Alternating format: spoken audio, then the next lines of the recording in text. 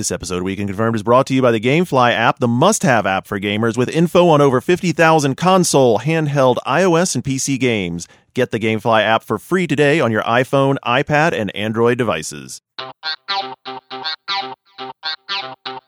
T-minus 10, 9, 8, 7, 6, 5, 4, 3, 2, 1, 0. Weekend Confirmed. Ignition. Liftoff. Welcome to Weekend Confirmed, everybody. My name is Garnet Lee. Very happy to be with you. Hope you are surviving or have already, by the time you heard this, survived Friday the 13th. Dun, dun, dun. It's very dramatic there. There's Mr. Jeff Kanata rocking the Cap America shirt today. That's me. I need to do a plug right at the top because Double Jump, 2 episodes are already out. A third will be out on Tuesday. And Christian Spicer, regular guest, friend of the show, and I are very proud of this video game comedy show we made. And if every single person who listens to Weekend Confirmed goes to YouTube, the Nerdist channel, and watches Double Jump, chances are we'll get to make more of them. So please. Which would be very good. Go watch it. We're really proud of them. I think they're really funny. And we have some great guests. Had Ted Price this last week. Have Randy Pitchford coming up on Tuesday. Had Sessler already. I don't want to give away the comedy skit for that episode, but it's brilliant. Thank you, it's sir. Really good. Thank you for watching. By the way, Ozzy here with us today. Yes. Hey, how's everyone doing today? They And can't answer you, Ozzy. yes, they can. They can answer to their iPods or whatever they're listening to on. And look like crazy people. Yeah. Ozymandias, the master of the rhetorical podcast question. Yeah, and rounding out the power team here is Andrew Yoon, Howdy. master of all things in the Shaq domain. I guess. Yeah. I was like, do I have to respond to that? No. Clearly not very masterful. See, you're not a masterful at the rhetorical question. You don't have to respond to that. All right, so we have tons and tons to talk about. We've got games. I played some Puppeteer. Jeff has the latest WoW patch. I actually have not seen. Ozzy was a late ad, so I don't even know what Ozzy. What have you been playing? What are you going to talk about? Well, I'm probably going to get people pumped for the Wonderful 101. That would be awesome. Yeah. The Wonderful 101 would be awesome. And Andrew has stuff too. Yeah, I'm writing it down. I'm trying to figure out what I'll talk about. I played Dying Light. That's what I want to hear about. Oh, I want to hear about Dying Light. Used Oculus. Probably catch us- Assassin's Creed 4. Catch us up on PAX. Batman Arkham Origins. Dying Light. And it keeps on going on. Peggle 2. It's more Peggle. Yeah, I was just going to say, you can probably say that in 4 words. And Andrew Peggle is crack. Andrew had played some Puppeteer at PR events, pre-release, and I've been playing Puppeteer over the weekend and yesterday. Yeah. And I'm really happy with that. So there's that. We have Sony's Japanese press conference wherein they announced the release date of the PlayStation 4 in Japan. Yeah. Plus a new Vita. Vita C. Vita C. We've got some other news. Oh, wait, We've no, got that was your Apple. stuff coming back. So we're going to launch right into it. I think we should jump right into the Sony stuff from Japan because, of course, we have Tokyo Game Show coming up. Andrew headed over to Tokyo next week. Then when he comes back, he'll be able to give us the inside man from I'm going to be before. playing so many dating sims. It's going to be great. Awesome. I'm sure that's really... Did you see, actually, we got a press release this week that some... what was the name of it? Some dating sim, some mobile phone dating sim from Japan has been localized for North America. I'm reading this, I'm thinking, is that really going to be successful? Is that really Isn't a thing? the mobile phone already a dating sim? Oh, It's a phone. Call girls on it. I mean, we all love Persona, so I don't think we can really make fun of that genre anymore. Whatever you I get, wasn't making fun of it, actually. I will not lie and say that I wasn't, It can't be sort of any like, more bizarre. I wonder if I should try this. It could be interesting. It can't possibly be any more bizarre than the Gigolo minigame from Killer is Dead. So already we have a I'm bar. curious if they're going to make a free-to-play dating game where all you have to do is just keep on buying virtual currency in order to make your girlfriend happy. Like, just as every date goes on, she gets progressively more demanding. Like, first few dates, like, oh yeah, you can go to Burger King. What? That's fine. But then, like, Virtual Burger King. But then, like, by date 10, and she's like, where the She's like, rings? baby, I want to go to Morton's. I want to go to virtual Morton's. The views of Andrew Yoon do not necessarily represent the views of the Weekend Confirmed podcast. My girlfriend listens to the show, so I'm going to keep my mouth shut. I would say if it was realistic, there would be a bell curve of expense. Yeah, well, I would assume that the other gameplay would play into like. What are how you saying there, Jeff? If it rolls off after a point? I'm saying once you get them hooked, then your charming personality. This is how we make know. up for it. This is how we know your fiance does not listen to the program. She knows she's hooked. Which is why you're going to spend the first segment talking about World of Warcraft, I'm sure. Yes. I did spend many hours of playing that this morning 2 feet away from her while she was at work in her home office where my computer also resides, so it's awkward. Yeah. Is it like masturbating with her around? Is it like just something that you try to hide? Way worse than that. Way worse because there's no shared component to this. there's no talking during masturbation, and unfortunately, I have to talk with the people in my raid group. So Oh gosh, it's way worse. Are you on like Vent or something? Well, I'm on Skype, but yeah. Yeah. Okay, so you guys hang back, and I'll buff. Yeah, when you're saying stuff like you're Leroy Jenkins. It's a rage timer, you know. You Yeah. are. And she's like, Leroy what? Jenkins. Hey, I know you wanted to. So actually, we could just skip to that since you brought up World of Warcraft. Well, You're hyped for the patch. This is a big one. This is 5.4. This is a major content patch for Mists. As frequent listeners of the show will note, I am back in WoW. I've been playing it with a lot of interest and fun, and I have also been playing Final Fantasy XIV this week. So I had a lot of MMOs. You've been playing 14. I have. Oh, people will be very happy to hear that. Yeah, it's an unfortunate week for me to start playing that game because the patch dropped for WoW. So I was bouncing back and forth between those two games when my buddies weren't available to LFR. Then I was playing Final Fantasy, and I took 2 different characters to 10. So I'm still really early in that game, and I will be playing more of it and have more solid impressions for everybody. But I will say just cursorily,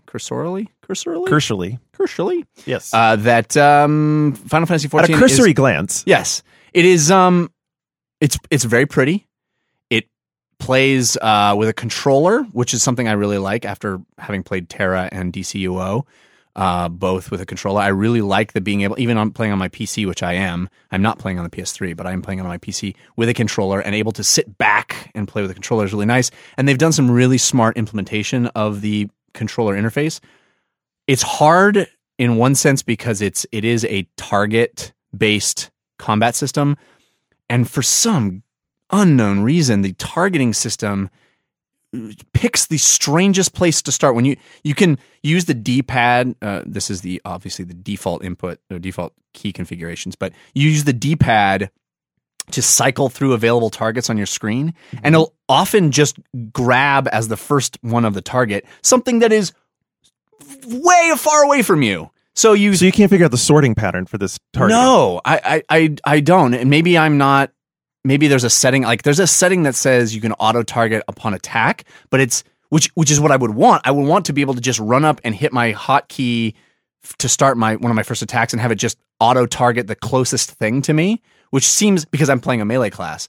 So it seems intuitive that I would run to something and start attacking it and it would just automatically grab that target. Right. It does not. Well, isn't that's what auto target on attack does? Well, I turned that on, and unless I'm doing this wrong, and I welcome the audience correcting me, but what I understand is auto-targeting when something attacks me.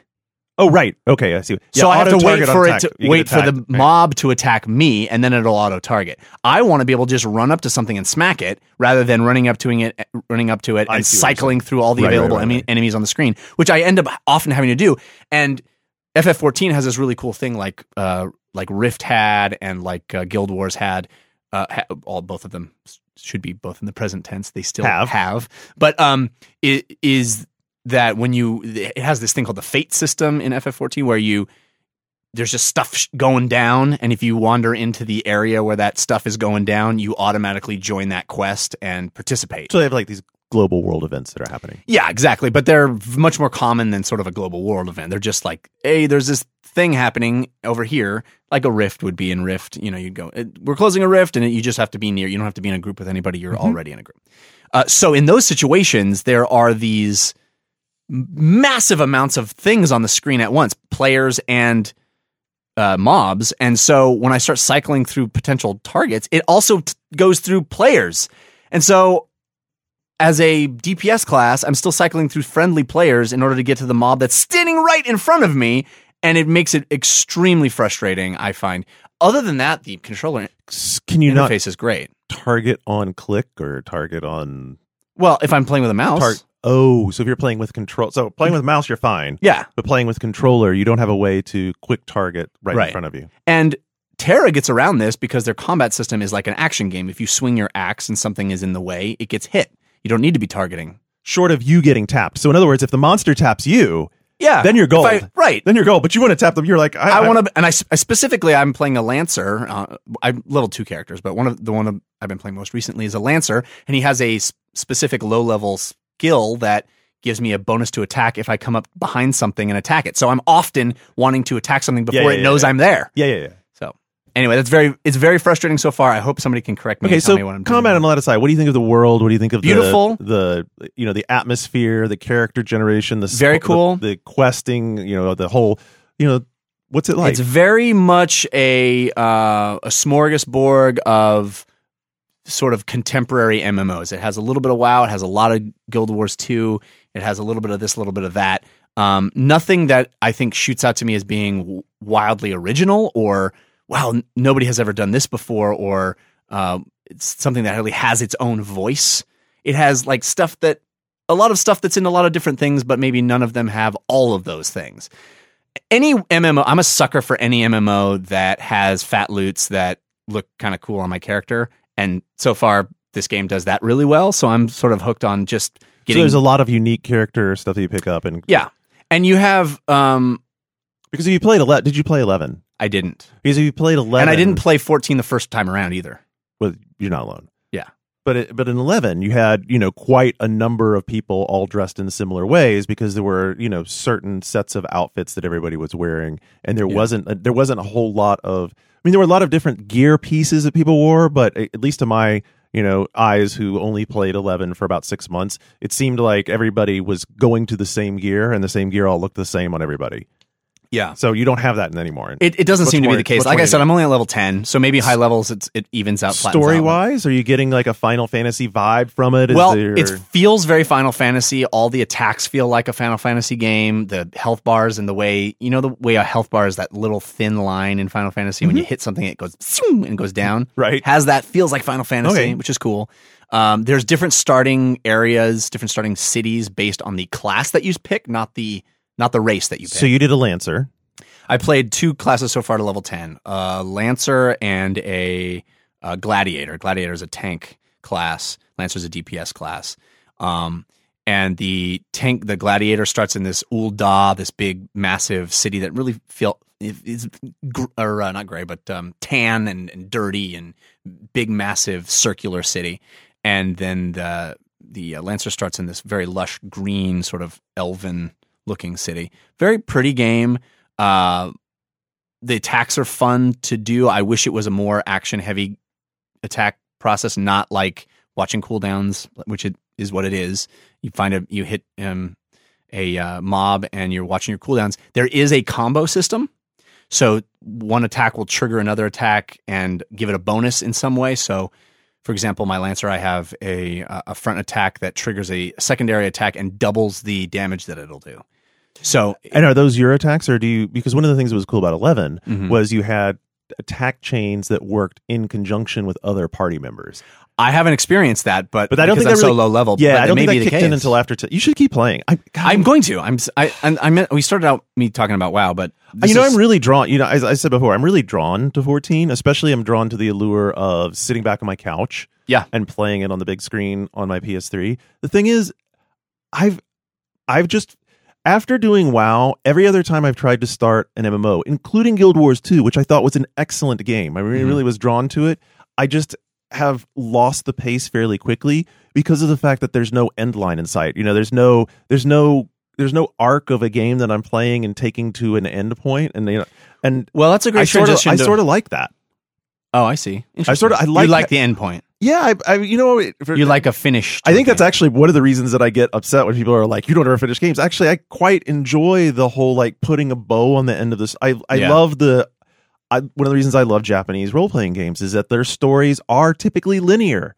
Yeah. And they have, all of they have the character development. The character development takes you someplace, and then you have your story, right? And it's done, and that's that. And you can look back on it and fondly have those remembrances of, oh, that was a fun story. I enjoyed that. Yeah, the story bits in this game so far are pretty clunky, especially the start. It starts off really slow and a little clunky. I'm hoping that story gets a little more interesting as it goes on, but it really holds your hand and makes you. All the introductory quests are very much tutorial, like it teaches you how to do emotes. There's like quests, go around and do emotes to 5 character NPCs in the world. And it's like, oh, vey, really? It's teaching you how to use your emotes, bro. Yeah, I don't need to learn that. But /wave. So I've been playing WoW with like all the Project Lore guys, sort of my crew. The new patch has a story that has kind of an ending, right, Jeff? Like, well, each patch is built in sort of an act structure. Yeah, and they're all each patch is meant to be a new chapter that leads up to the next expansion, which is the next big story beat, and they all kind of daisy chain into each other. But anyway, I've been playing with those guys, and they were all interested because we kind of go from MMO to MMO in the same crew, and they were all very curious about Final Fantasy, and they're like, we're having so much fun with WoW right now. It would really take an amazing game to get us to switch over, and I can't tell them that is what Final Fantasy is yet. At level 10, I'm still like, yeah, it's good. It's good. It's not. It takes a while for most MMOs to find their footing, right? I mean, well, of course, but within a few minutes of playing Guild Wars, it was like, well, this is different. This is special. This is worth putting some time into. I wish I felt that way about Final Fantasy. I'm not feeling that way yet, but hopefully I will find the love. I'll agree that Guild Wars was the exception to the rule. There was just something that was so different about it that just kept drawing me in for at least the first couple of months. Well, even Star Wars was that for a while. I mean, like a bunch of these Star Wars Terra was that in a big way for us. It was like, oh my, this is a breath of fresh air. We're like really in an action game, and it looked amazing and all that stuff. Final Fantasy looks great, but it's not like I'll stop playing WoW when this awesome patch is out. And we can come back to WoW if you want, but I do want to talk about that patch because it's pretty amazing. That Blizzard is amazing. They're amazing. And, the content in this patch, this free patch is pretty impressive and so different from anything they've ever done before. The Timeless Isle, which is this gigantic island that, didn't exist before the patch. It is just one part of the patch, but it is play styles and things that the game has never had before. It's very exploration heavy. So you go to this, but one of the things I want to know when you're talking about this is the exploration self-motivated, or is it all reward based of go find X of this, go find Y of that? Well, there are just a whole shit ton. There's like 30 chests that are hidden around the island. And no one tells you to go find them. I guess there is a quest to get you started, like go find one of them. But you just wander around. And the night that the patch dropped, we were on, and it was like a scavenger hunt. It was awesome. And even with the easily accessible map, so it was pretty self-motivated then. Yeah. And even with the map that's already online, everybody's mapped every location. But even with that map, you still have to find it because it'll be like nestled in a crack between 2 rocks or under a tree, and it's hard to find. And so we're all wandering around like, did you see it? Do you find it? Oh, I got it. Come over to me. Find me. Super fun and super different. And a lot of them actually involve platforming puzzles. There is this series of amazing ones that are daily that you can get them every day or weekly. And I think you just defined daily. I did. One of them, I won't spoil them, but one of them, like you have to walk along this rope, and then another rope and you're up, 4 or 5 stories high in the game on these rocky outcroppings, and there's like a rope tied to between 2 pillars crossing the crevasse, and you walk out along the rope, and then below you is another rope in a crossing it, perpendicular.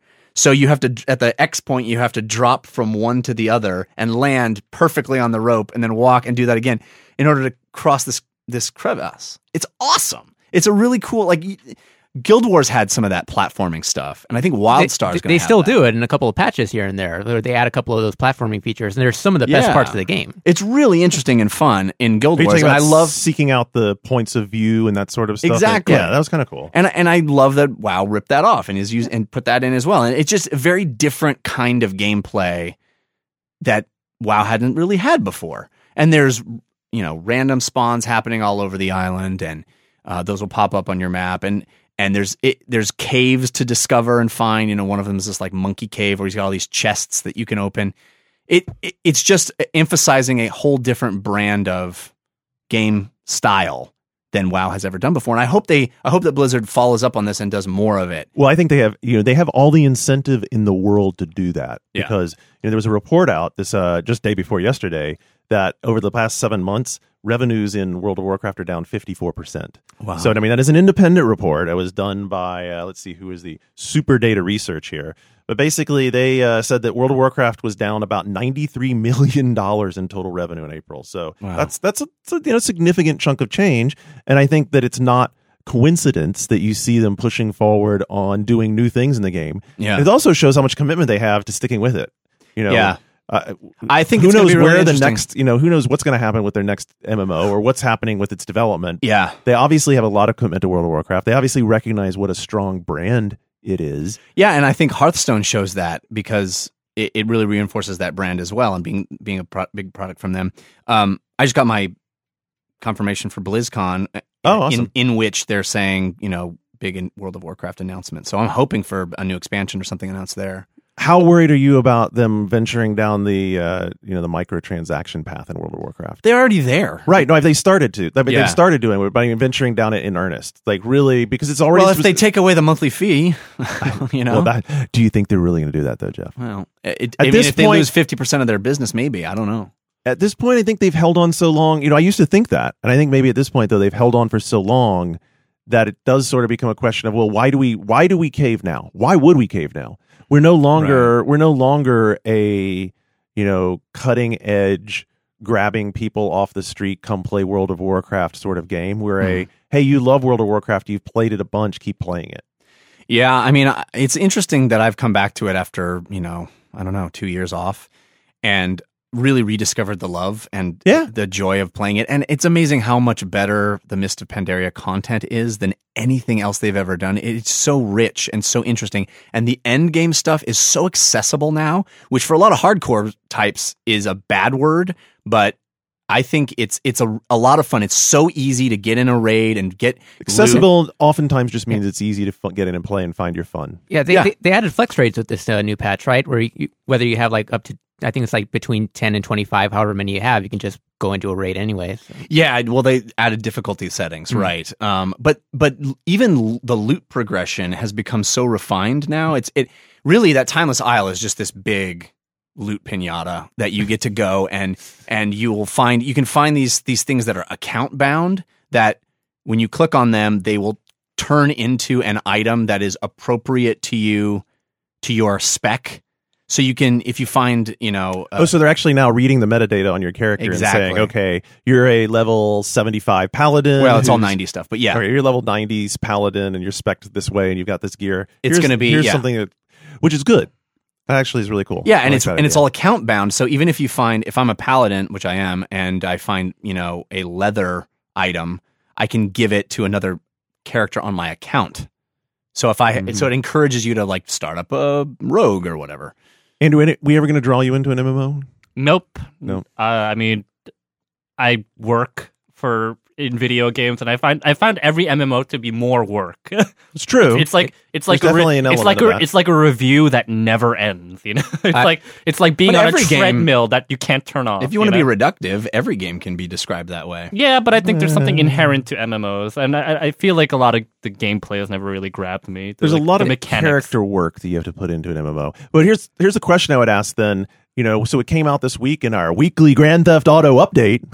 You thought I was going to say something else, didn't you? You thought I was going to say something else, but no, I wasn't. In a weekly Grand Theft Auto update, it came out that there are over 500 missions in Grand Theft Auto Online. You don't think those are going to feel like work? Oh yeah, totally. I more and more, I hate these really gigantic games.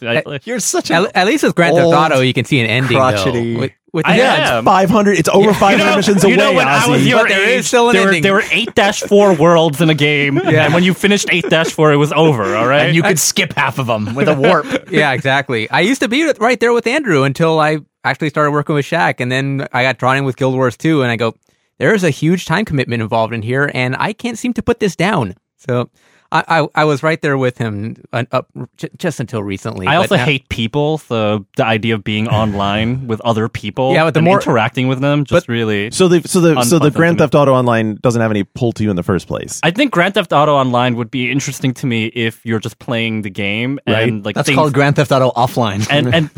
and just other people just fuck with your game, sort of like what Watch Dogs is doing. I find that Okay. really interesting. You know, I think there's other ways of implementing online other than just having to like directly interact with one another. Oz, Jeff, how did Dark the Souls. Oh yeah, You want Dark yes. Souls? I essentially want Dark Souls Yeah. for every video game. how did the 500 missions news strike you guys? It's definitely It's feels staggering. overwhelming. It seems like all of the press plan for Grand Theft Auto has been, look how big we are. We're enormous. You know, it's just like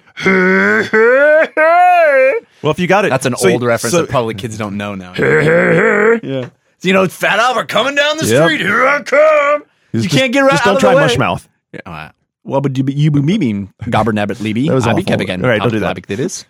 Uh, Forward dubber rabbit. So you're in like you're in the camp with Gwendian on Shaq who wrote this description of it. Geez, this is a conversation which happens at Rockstar in my imagination. Hey, boss man, we have so much awesome, we just don't know what to do with it. I mean, we have awesome just like spilling over the sides and making a mess on the floor. What do we do with all the awesome? Oh yeah, that is a lot of awesome. Let's make the game bigger and more detailed. That should help spread some of the awesome. Nope, still too much awesome. Okay, I got it. Put a bunch of awesome over there in a pile and throw some netcode on it. Make it online awesome. People love online awesome. Put us some awesome underneath the ocean. There'll be plenty of awesome down there.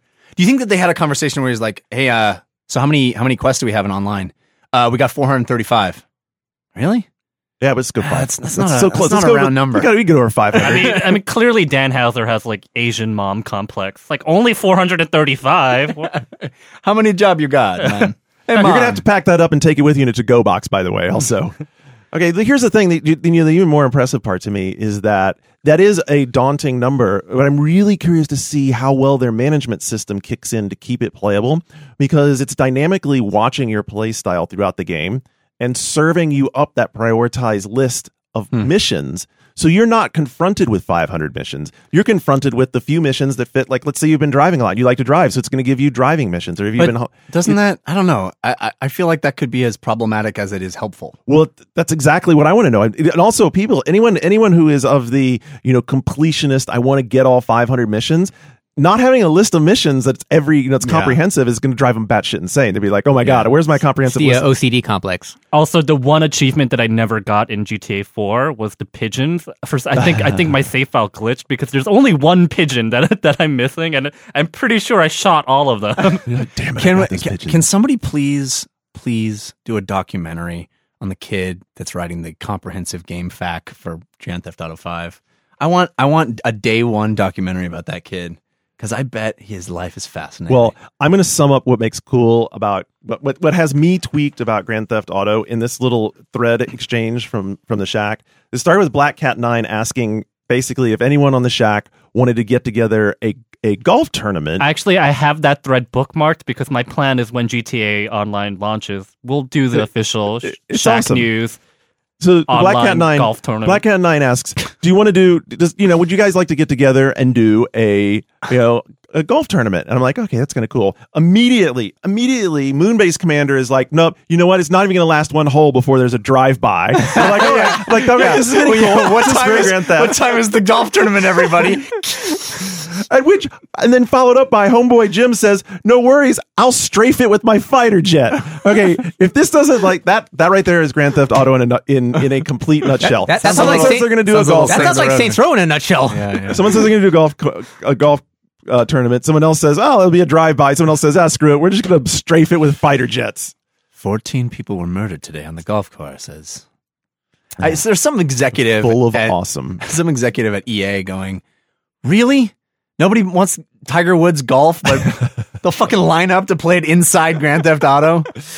You know what? There's an opportunity there for them to revitalize the Army of Two franchise. Clearly, the Army of Two. You can be you and your caddy taking on the golf courses. All right, lots more awesome still to come in Weekend Confirmed. Stick around. We will be right back. We'll talk about the Sony stuff right after this break. This episode of Weekend Confirmed is brought to you by the GameFly app, the must-have app for gamers with info on over 50,000 console, handheld, iOS, and PC games.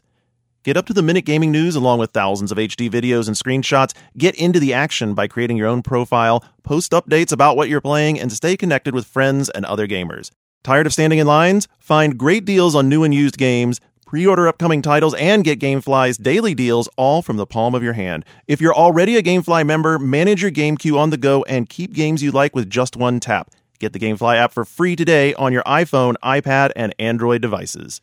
All right, we are back, ready to hit the ground running. We got a lot to talk about with Sony. Let's get the PlayStation 4 thing out of the way quickly, because I don't think there's a lot to talk about here. It's going to be released in Japan next year, February 22nd in 2014. And honestly, there's not a lot of big issue to make out of this. It's a situation where I think we all recognize that. I mean, maybe have different opinions on why.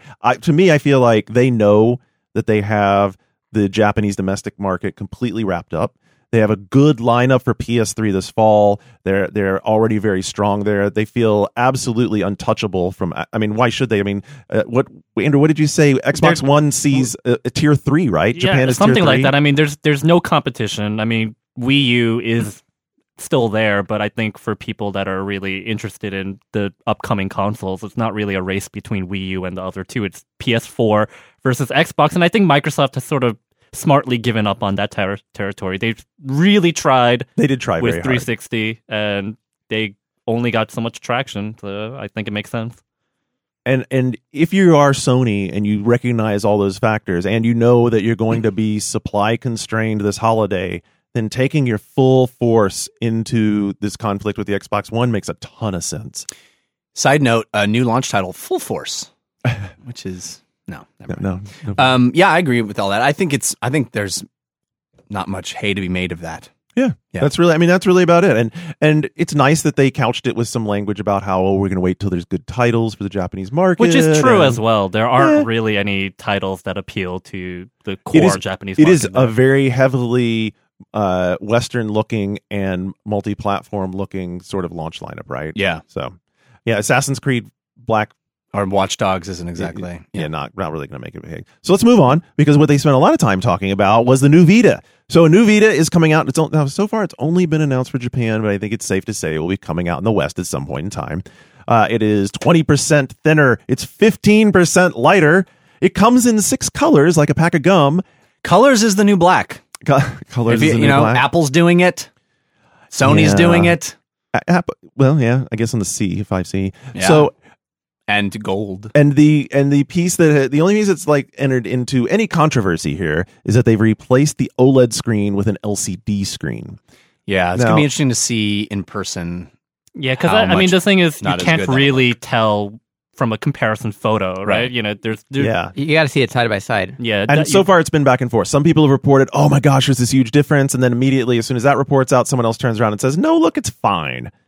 Yeah. The thing is, it probably will be fine. The question is it better or is it worse? You know, I don't think there's any chance it can be better. I think it's going to be a step back. It's just how far of a step back, and it may be a negligible step back that really doesn't matter. But I have to tell you, I've been playing a lot of Killzone Mercenary, and I dig the OLED screen, dude. It looks real pretty. I mean, I like watching Netflix on Vita. Do you really? Just because of the screen, you know. If I'm I haven't tried that. You know, do that. Well, the thing OLED gives you, of course, is blacks. Yeah. Because there's no light, pushing through a filter to give you black. So you're getting a real black like you got on a plasma, which is nice. It is really nice. It gives you this great range of contrast as well, which is pretty awesome. So I would guess also in a game like, Killzone, where you like really a lot of darkness, a lot of dark, a lot of shadow, a lot of pop in and out light. I mean, that could be really cool. Black is the new black. This thing comes out on October the 10th. Yeah. And it's going to be really curious to see how big of a splash it makes in Japan. I don't think it will. I don't think it will either. Just because, I mean, the price drop already happened, and this isn't making the. I don't think this is making the price any lower. And look, People have been waiting for 20% thinner. I follow John Riccardi on Twitter. I saw that Instagram picture he took the other day of Monster Hunter 4, and he's like, goodbye until March. So that new model though isn't noticeably better. Like with 3D, with the 3DS, when you saw the XL, you knew you had to have the XL because between the better battery life, the larger size, the bigger screen, like you knew that's a separate product. But I mean, it is also, I guess, weaker than the argument that they made with PSP to PSP 2000, right? Because that was a significant improvement because actually the screen actually got a lot better with the 2000 series. Yes, it did. Yeah, like with this, you can't tell if it's a significant improvement. Like you can't tell if it's. Well, Sony's been interesting lately, where they sort of reward early adopters with the better hardware, and then as things go by, things sort of get worse and worse. Where it's like, well, it's cheaper, but you have less USB ports, and now you have to like top load on your PS3. Well, this is clearly. I mean, clearly this is a move. Yeah. Clearly, this is a move for them to improve their margin on the device. The LCD screen is going to be much less expensive, so they're pulling down their manufacturing costs. They're going to lower the price of the product as well, so they're trying to move some more units of it. They have good Vita software coming in as well. They've been popular in Japan already. Yeah. But I don't think that it's something that's suddenly going to make a bunch of people rush out who had, it's not that big of a delta, and it's really like the percentage in price drop. It's not going to be that big a deal, right? It's like I think it's cool that Final Fantasy 10 and 10-2 are going to be on it. Oh, yeah. That's cool. Well, I'm already hooked for 10-2, but I really want to play 10-2 on the bigger screen anyway, which I'll be able to do, hypothetically, after the Vita TV comes out. Well, that's I know you're trying to make a transition, but it's also coming out on PS3. So. I know it is coming out on PS3. It is also coming out on PS3. So you could just download the PS3 version. But I could just do that. Let's imagine that doesn't exist. And we'll stay with that transition. Shut up, ruiner. So arguably the coolest thing to come out of this conference was this really unexpected little box that hooks up to your television via HDMI, and it's called the Vita TV, I guess. This is exactly what I wanted Microsoft to announce that the 360 was turning into. Remember? Well, yeah, exactly. The 360 should have been an extender. Yeah. It should go down to $100. It should be an extender. Anybody that already has a 360, you should be able to download a patch that turns it into an extender for your Xbox One, and so you can shoot games over to another bedroom. That would be awesome. Jeff, hopefully they're Fraser Craning right now. Yeah, listening. I hope so. I mean, I love the fact that it also has a little port for Vita games. Right, so this thing will play. So first of all, you're right on the price point. It's going to be basically translates out to $100. It comes out in November in Japan. They haven't announced a Western release. It is safe to expect that sometime it'll come out. Who knows what the manufacturing capacity? It's a tiny little thing, so it's not. It is very tiny. Not a big granted, it's just a Vita in a box. So have you guys? It's easy to make it small. Have you guys? Either of you guys have a Roku or a? Any of these other Apple TV, super tiny. I had a Roku for the longest time. I have a Chromecast and an Apple TV because I like redundancy in my life. One of the things I got my mama Roku. One of the things that bugs me about these ultra tiny, ultra light devices that plug in with HDMI is that oftentimes the rigidity of the HDMI cord causes it to pop up off the. It's flying in the air. Yeah. It's hovering over my entertainment system. Happened to me all the time. It's a stupid thing to be complaining about, I admit. That is sort of a silly thing to complain about. It's pretty small. These things are so tiny that the cord. I know is it's one of those. them. It's one of those Seinfeld complaints, but it is a thing that happens though. Because I remember my Roku box used to fall behind the TV all the time and be a pain in the ass. Yeah. So here's the scoop: the thing plays Vita games. It also plays PSP games. Well, right. It is just like I said, a Vita in a different box. It's just a Vita without a screen, pretty much. Yeah. But the thing I think that has most people really excited for it is that you'll also be able to use it to remote play from your PS4 to whatever screen this device is hooked up to. So you could have your PS4 hooked up in the den, you could have one of these hooked up in your bedroom, and you could then remote play any of your PS4 games in your bedroom over this device. Now, super cool. Some people will be a little, if you're a super high fidelity person, and you might be a little upset to know that it only does 720p and 1080i. Mm-hmm. But yeah, just so set it to 720p and be good with it and go on. I mean, it is an extender. Right. It is not, you're not playing off the home base. You also be able to use the PlayStation 4 touch controllers with it, because one of the drawbacks though for your Vita games is that since it doesn't have the touch panels, is anything that actually you can't use the touch pads for on the PS4 controllers for Vita games. So yeah, it's not right. So I was saying so any of the any of Vita games that use the front and back touch functionality of the Vita won't work with this device. Which is a bit of a bummer because some of the most exciting Vita games that we've seen upcoming are Tearaway and these games that are really interesting and innovative because of their Vita specific features. That's kind of a bummer, but there's so much great Vita software that it doesn't matter, like Killzone, for example. And a lot of games could just be patched to sort of maybe remove that functionality. This is my Persona answer. This is my answer to Persona. Like, this is the way you want a big screen. I just want to sit on my couch and play Persona, but I don't want to sit there and like sit on my couch with this huge entertainment center in front of me and be holding a Vita. Gravity Rush, dude. Play that game. Game's awesome. It does have alternate controls for using the controls, doesn't it? You don't have to use you don't have to use the gyroscopes. No. Yeah, that probably would work. That game's great. Well, it was originally designed as a PS3 game. They scrapped that version to make it a Vita exclusive. To scale it down. Yeah. So I think this is a great product. This is a really cool product. $99. Granted, the $99 doesn't include any memory. Well, yeah. The memory cards are where they're going to get you. So it's not entirely competitive with Apple TV. But does it require if you want to just use it as an extender, do you need to have a memory card? I don't think so. I mean, I think that's just something that you can sort of just launch. I think we would all have to get hands-on with the device in order to see that. But I would certainly hope not, because I remember the memory cards got a price drop, and that price drop's barely a dent. Yeah, well, given that they use proprietary memory cards, yeah. So one of the things that Andrew did was he took a look at this device and then compared it to some of the competitors that are out there. And lo and behold, this thing looks like a pretty powerful little micro console to hook up to your television. It really competitors being Ouya and Apple TV. Apple TV. Huh? Yeah, I mean, I think from an Apple TV perspective, like I said, the lack of storage does make it weaker, and the fact that it doesn't support 1080p is also going to be a deal breaker for some video files. But for really anyone that just wants to like have an easy Netflix box, this is definitely one of those there easy are competitors. A billion Netflix. My toaster does Netflix. No, there's a billion Netflix boxes, but the most popular one right now is still the PlayStation 3. So in spite of there being all these options, people have really flocked to the PlayStation Network for that. Yeah, and if we have like a really cheap, easy way of using Netflix, say, hey, mom, here's $100 way you can access Netflix, then, they might, I think Sony's logic is, well, they might go into the PlayStation Store and download Argo or one of the newer movies that aren't available on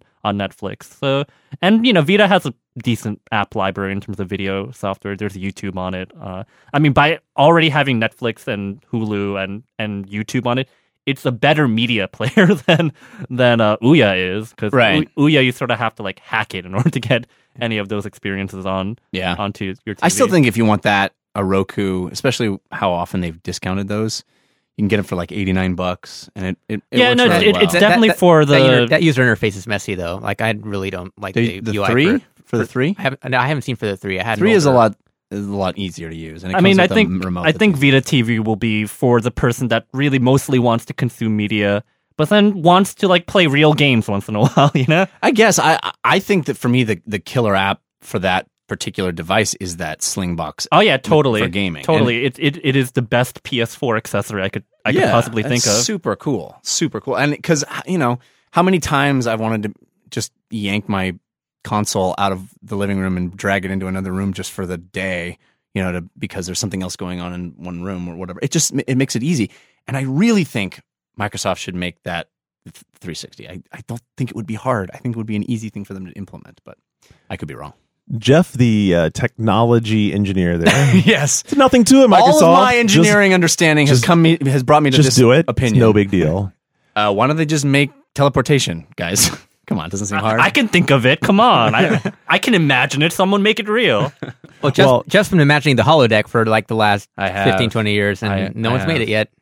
I think the one thing that a console like the Ouya still holds in its pocket is this ability to be easily developed on and easily cheaply developed on. I mean, it's on the rocks right now. There've been some rumblings about how their Kickstarter fund system works, and there's been some rockiness with some of the devs there. But I mean, beyond that, it looks like a really rough road ahead, I think, for the Ouya. I mean, I think the problem with Ouya is that, especially if a device like Vita TV actually comes out and becomes viable, is that Vita already has a pretty strong hold on the indie scene. Well, that's what's so great is it's really it's the second of the 1-2 punch. But there's a little more of a doorway to get through to access the platform as opposed to Ouya, which you can literally just, open up your garage and decide to start coding for. I guess, but with Sony being so active and intent on being a home for that indie market on the Vita, I think it's an extremely exciting product. I agree. Because and if they were to go a step further and enable this as a mechanism for developers, for indie devs to do quick to space. I am of the opinion, and you guys free to disagree with me, but I'm becoming more and more of the opinion that curation is not bad. No, I think that having a company of the clout and standards of Sony picking great indie games and being committed to that is better than having an open floodgate where I'm on the App Store. I don't disagree. Browsing through thousands of fart games. But what's interesting about the PC, which is the most open of all the platforms, is that it has been very well community curated, and I suppose. But I mean, are you talking about just as a? I'm saying that there are the entire PC landscape is bubbles up. Yeah, and we have no problem finding those games that are appealing to us because they come through the screen. Yeah, right? but you aren't logging on to one location when you turn your PC on that has everything.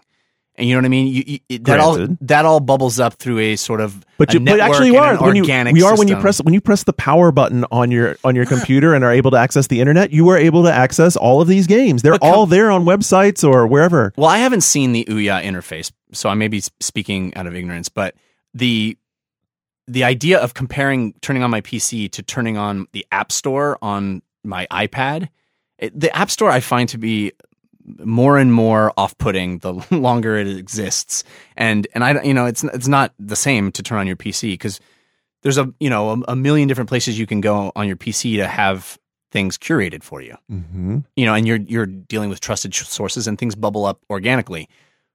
I don't know how the App Store works on Ouya, but I'm assuming that it's similar to the Apple App Store or the Android App Store. Regardless of how, without even having to look at it, an App Store is what it is. Right. You open an application. There's an interface. There are a number of titles presented to you. And what I'm saying is that you can argue this thing both ways. You could say, well, I can open that app and now there's thousands of things in there and that's overwhelming to me. But is that more or less daunting than saying I can open a web browser and there's an infinite number of websites? That's not what I'm saying. I don't mind there being 1,000 things if all 1,000 are high quality. It's not the number that's overwhelming. But they're not all. The ratio. Not all PC games are high quality. But yet we have no problem finding FTL. The difference between the way we consume content on PC and the way we consume content on a console is that PC, we're actually using it for a lot of other things, and we might just be like, doing work. We might be just chatting with friends online, and we're like, oh, I stumbled upon this game. Let me add it to Steam. Right? Sure. That curation process sort of happens over a much longer period of time. But when you're in front of your TV on a console, it's that immediate, well, I want to play something right now. And you don't really want to go through that process of exploring and discovering things in that kind of way. You're at the checkout stand. You want to pick something up and eat it. Exactly. So I think that's the main difference. We're on our PCs all the time, and these things can also game, or we can at least, buy something and put it to our account and know about things. So discovery on PC is very different because you spend so much time doing things that aren't active discovery, but sort of this passive. And moreover, to take a step back, I just love the strategic position that Sony seems to be taking with the Vita. That it's becoming a brand that is larger than it's not a handheld game device. It is that, but it's also, it seems to be a division of Sony products that has this indie street cred it's about gaming on the go, but it's also the smaller experience. Maybe smaller is the wrong word, but it seems to be manufacturing its own identity that I think is smarter than just being, hey, it's another handheld gaming device. Yeah, I do wonder if Vita TV was something that they had in mind from the get-go, given that they decided not to call it PlayStation Portable 2. You know? Right. Yeah, that's a good point. All right. Well, I discovered, in that social scene, I discovered a game this week that I want to put out on the table, and then I feel like we'll probably come back to it in the coming weeks, and that's Card Hunter. Yeah, I'm super excited about this game. I wasn't aware that they finally released it. So I was sadly even ignorant to this game in general until PAX last week or 2 weeks ago, when suddenly it became, back on everyone's radar, people talking about this game is super cool. Yeah, it really is. And you were telling me that it just came out, today or yesterday? So it came out on Thursday this week. That's the 12th whenever you're listening to this. And you can get it right now. You can go over to cardhunter.com, create a quick account. It plays in your browser. It is free to play. I have not hit the pay setup yet. I've just done the onboarding sequence and gotten the understanding of how the game works. But here's the mashup of the game. It takes the deck building random element of pulling cards and being able to use those to control your actions, combines it with a tactics RPG game of the ilk of, like Final Fantasy Tactics or any of those others where you have a grid and you move your characters, and your characters based off whatever they're doing have ranges for attacks and that sort of thing, and does it all inside the wrapper of sitting down at the table to play a classic module of D&D. Yeah, it's sort of Summoner Wars-y. I haven't played Summoner Wars. People have recommended. I know people have recommended that. Yeah, great 2-player board game. So the setup initially is really it really sells its idea. I love this idea now that games, Puppeteer is like this as well. It's one of the things we'll talk about is how much I love Puppeteer is these games that have an atmospheric element to them and are just completely committed to it. Yeah. And this game is completely committed to the illusion of you sitting around a table and playing a game of D&D, just playing it with this different way. From the idea of even faking the modules, and so you open the module up and it's got all of that text. If you ever played D&D paper modules, you'll get all of this massive nostalgia. Yeah, from and you have virtual paper standees of your character and virtual dice and virtual cards and stuff. It's pretty neat, and you're playing on this virtual grid, which is what you would use. And it's even like a tabletop map. It's like a tabletop map. It's actually laid out. It's similar to a lot of in-browser poker games that are trying to create a simulacrum of sitting around a poker table. It's that, but for a D&D. You used simulacrum in a sentence. I did, finally. Do I get 10 points? You get 10 points. Here's what's really cool, and this is just the introduction to the game system, and I'll leave it at that so we can come back to it. But the game system, here's the way it rolls all these pieces together. To keep the integrity of the role-playing character building element to it, the cards and your deck are all driven by your items. Mm-hmm. So you don't have just a set of cards that are your attacks. You have a set of cards that are your attacks based off of what items you have. So initially, if you don't have a sword, you just have like a base set of, relatively normal attacks. Like you might bash with a stick or something.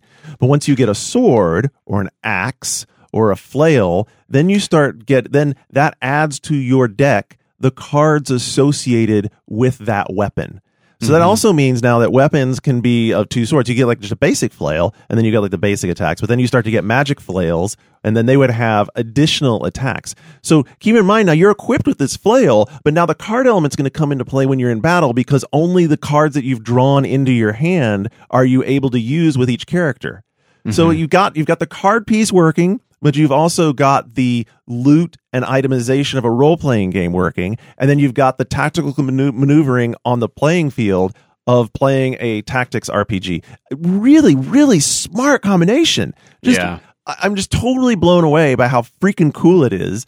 And actually, one of the things that's really fun is if you go to YouTube, they have a making of doc, and it's really funny how they sort of looked at it, and I guess they got into it anyway. I'll let you look at that, but it just... And these are all former Irrational guys. They're former Irrational. Well, it's more than Irrational, too. I think there's other folks involved in it as well. Yeah. I think there's some other folks involved in it as well. But anyway, I highly recommend at least checking it out. It's free to play. I think you're going to love it, Jeff. I am certain. I have had my eye on it. I just didn't realize that it had... I'm already drawn in. Do set aside some time. The initial getting into the game process takes... a little while. They do the standard sort of deal of you go into play and they give you a bunch of high level characters to play. But then the funny thing is like then the kid it is supposed to be like the virtual kid who's playing DM for you. His brother comes down and bitches him out for letting you use his characters, and so then you have to roll up your own characters to start again. That's funny. That's pretty funny, right? Clever. It's kind of clever. Yeah. So there you go, Card Hunters. Totally should check out Card Hunters. All right, we have half a show left to do, and I think we should come back to Card Hunters in the coming weeks. I want you to play. Oh, I will definitely be playing I think it's gonna be really interesting to see. It also has PvP. Yeah. So that should be really interesting as well. We have a whole half a show to go. We still have Puppeteer. We have got Yoon's freaking Listo games. Yoon's Listo Games. Let's come back and do Yoon's Listo Games. I'll try to lightning round them. How about that? That'll be a new feature. New feature coming up on the other side of the 25 break. games in 24 minutes. Go. Stick around. We'll be right back. Sure, you can pay $60 if you want to play a video game. But what if you want to play all the latest video games? Try Gamefly.com, the #1 video game rental service. Right now, you can sign up for just $5.95, their lowest price ever. Gamefly has over 8,000 titles, including the hottest new releases like DMC Devil May Cry, The Walking Dead, and Hitman Absolution. And here's how easy it is.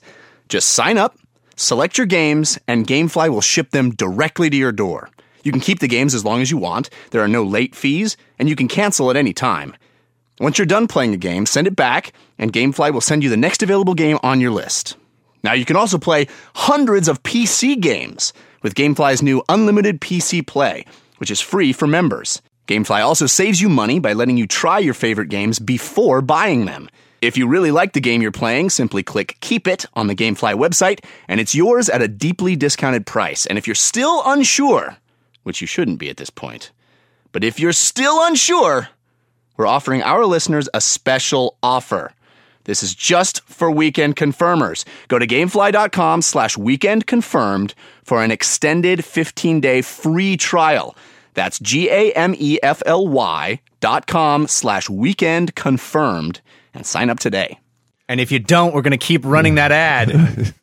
That's cruel. Do it! Breaking news. We have the August NPD retail sales figures. It's really not that breaking by the time people listen to this, but here we go. Number 1 is Madden. Number 2 is Saints Row. Number 3 is Disney Infinity. Number 4, Splinter Cell, Minecraft, Mario and Luigi, NCAA, Payday 2, Final Fantasy 14 online. That's surprising. And finally, Pikmin 3 to round out the list. Retail, like box store, retail box store number is weird. Mm-hmm. Oh. Madden doesn't surprise me, but the more I play that game, the more disappointed I am in its lackluster, its lack of polish in places. It's just. Are you gonna try the next gen versions when they come out? Yeah, of course. I mean, look, I'm stuck in the plight that I've explained to you before. I'm a huge football fan. I love the NFL game. I love being able to play a video game version of it. And I'm just so tired of Madden's, let's fix a few things and add some more features approach as opposed to coming out to make a great game. And I'm not saying that the developers who work very hard on it aren't trying to make a very good game. I'm saying that they get pulled in a number of different directions and given a number of different masters and tasks, and the result is not getting us a good Madden game. It's just not. I remember what you were saying a couple weeks ago about seeing on the loading screens where they're celebrating 25 years of mechanics that didn't work. Yeah, it's like here's something else. Here's another gimmick we tried. Remember this one? Yeah, we didn't like that either. It didn't really work. So here's another gimmick. Remember the vision cone? Oh yeah, I remember the fucking vision cone. It's so silly. There's so many. Anyway, if you play Madden, and then hopefully they'll do some gameplay patches, and hopefully it'll continue to improve some. But at least I still stand by. It's still the most fun version of Madden to play in the past couple of years. It's still nowhere near the game it could be.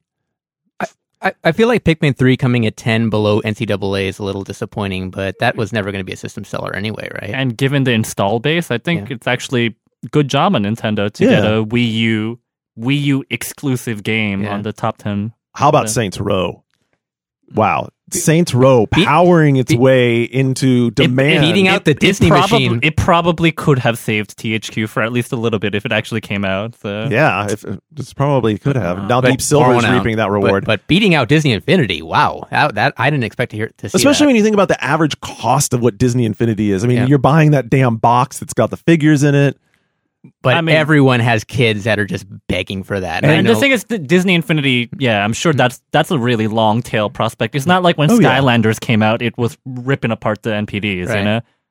So Saints Row 5 now is we can pretty much count on it, right? Oh yeah, It's a done deal. that's good though. All right, so I guess I'm gonna power through some Do of these it. games. Well, I'll spend a little bit of time speaking about Dying Light because I know you're so interested in that.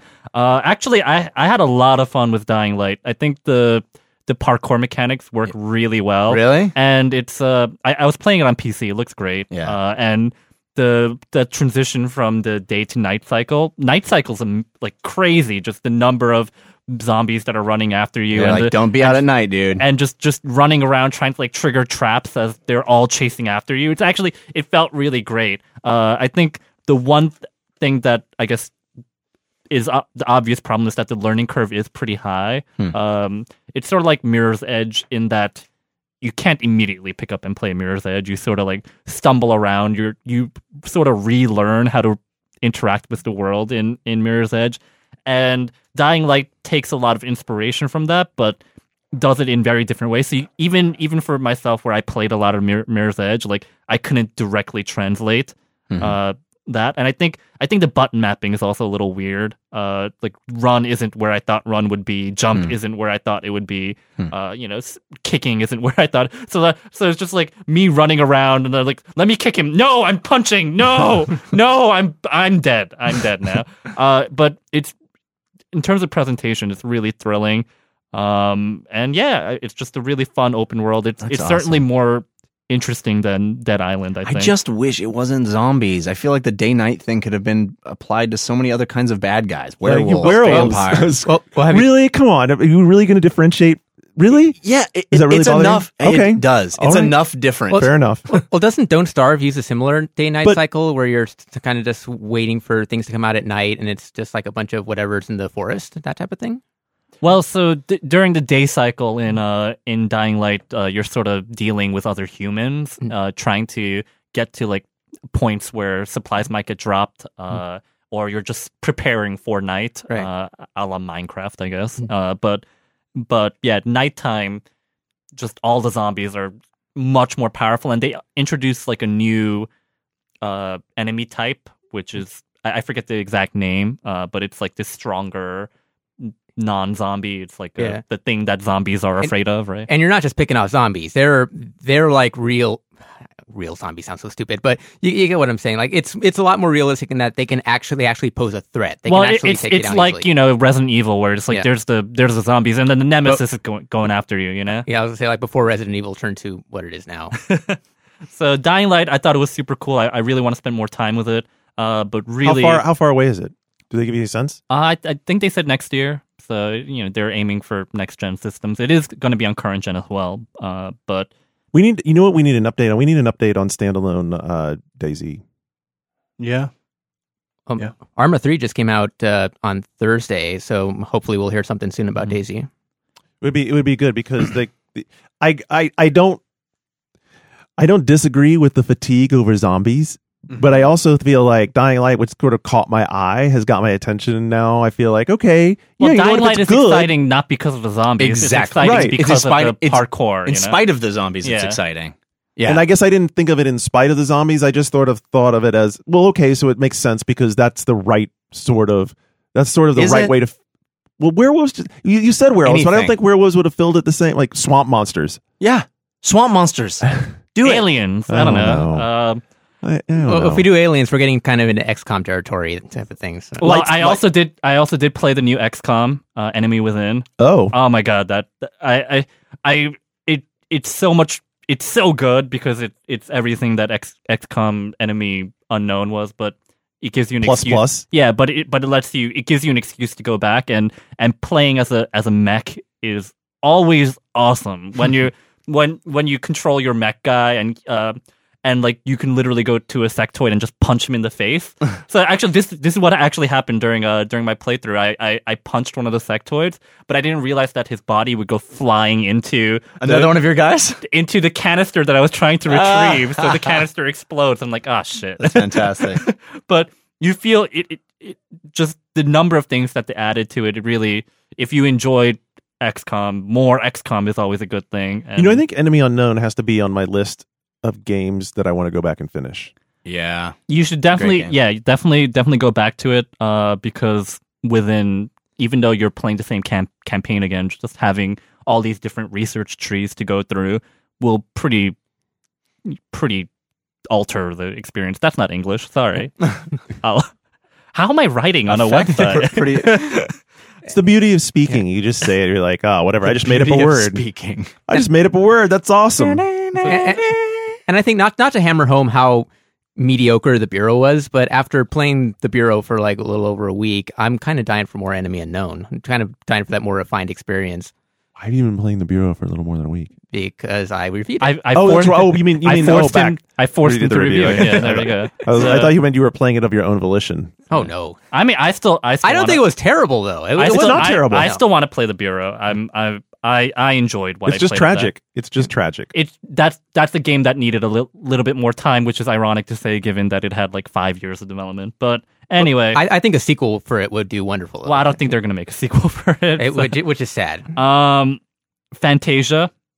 I was Yeah. actually Fantasia had me really worried about Xbox One because I Why did is that? I played it on Xbox 360 or the PC equivalent for Yeah. Xbox 360 at E3, and so they were showing the Xbox One version, but man, it was like the voice commands Xbox kept on picking up all these voice commands that no one was saying. Oh, that's helpful. And it just kept on crashing the game.